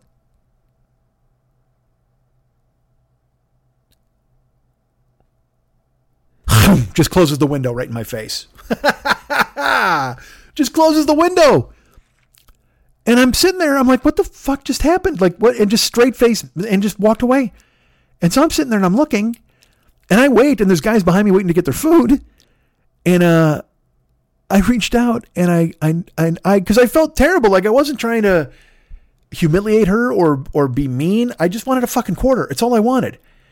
And I know in these, I try to be kind to service people because I know all the shit with COVID and everything is bad and people yell at those people all the time. I've worked in those jobs. It's fucking exhausting and frustrating, but I didn't do anything. So I felt bad and I'm in a position now where I feel bad anyway and I don't want to hurt anybody's feelings about anything and I don't want to be, so I'm sitting there and I reached out and knock on the window and she doesn't answer. And so I knock again. And she comes over and she opens the window. She goes, yes? And I go, are you mad at me? And she looks at me and she goes, sir, you're holding up the line. I go, I know, but are you mad at me? Like, why would you be mad that I gave you change? I just wanted a quarter. I wasn't trying to make you feel silly. And I'm explaining myself to the woman at the Jack in the Box when I didn't do anything fucking wrong. I gave her change to get a quarter because I didn't want fucking pennies. I didn't do anything. And she didn't even do anything wrong either, I guess, really. It was just a miscommunication, but I felt so bad, and I feel so bad these days about everything all the fucking time that I waited. I knocked on the window twice. And then are you mad at me? Like I'm this shrunken, no confidence fucking husk. I don't know how to explain what I've become. It's fucking crazy. Like I used to walk around cock of the walk and I didn't fucking care. It's big swinging dick. Let's make fun of fucking everything. And I was ready to go. Bing, bing, bing. Fucking ready to fire. And now I'm like meekly asking if the Jack in the Box woman is mad at me because I gave her 12 cents and I drive. And then also then I didn't insist on the quarter. I kept my pennies like a quiet little nebbish and I fucking drove back to my house. The fuck is wrong with me, man? I gotta fucking emerge from this. I gotta fucking, like I said, I gotta be Monarch Schmidt, climb out of the fucking chrysalis and become the big butterfly again. I gotta fucking spread my fucking wings like Freddie Mercury, the feather who fronts Queen. Let's fucking spread our wings and come on, man. Let's fucking make it happen. You can do this, I can do it.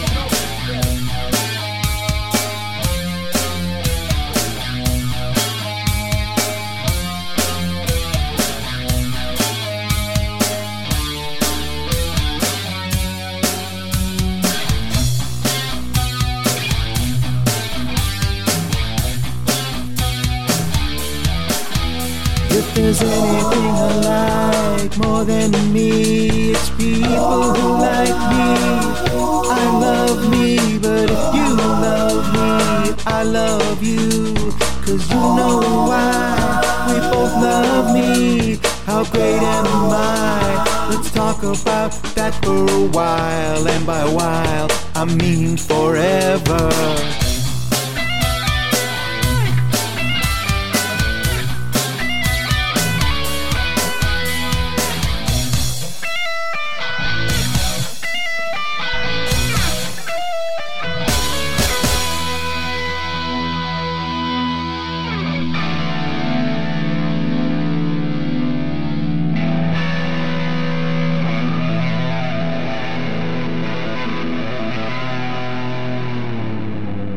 Charlie Doe Podcast.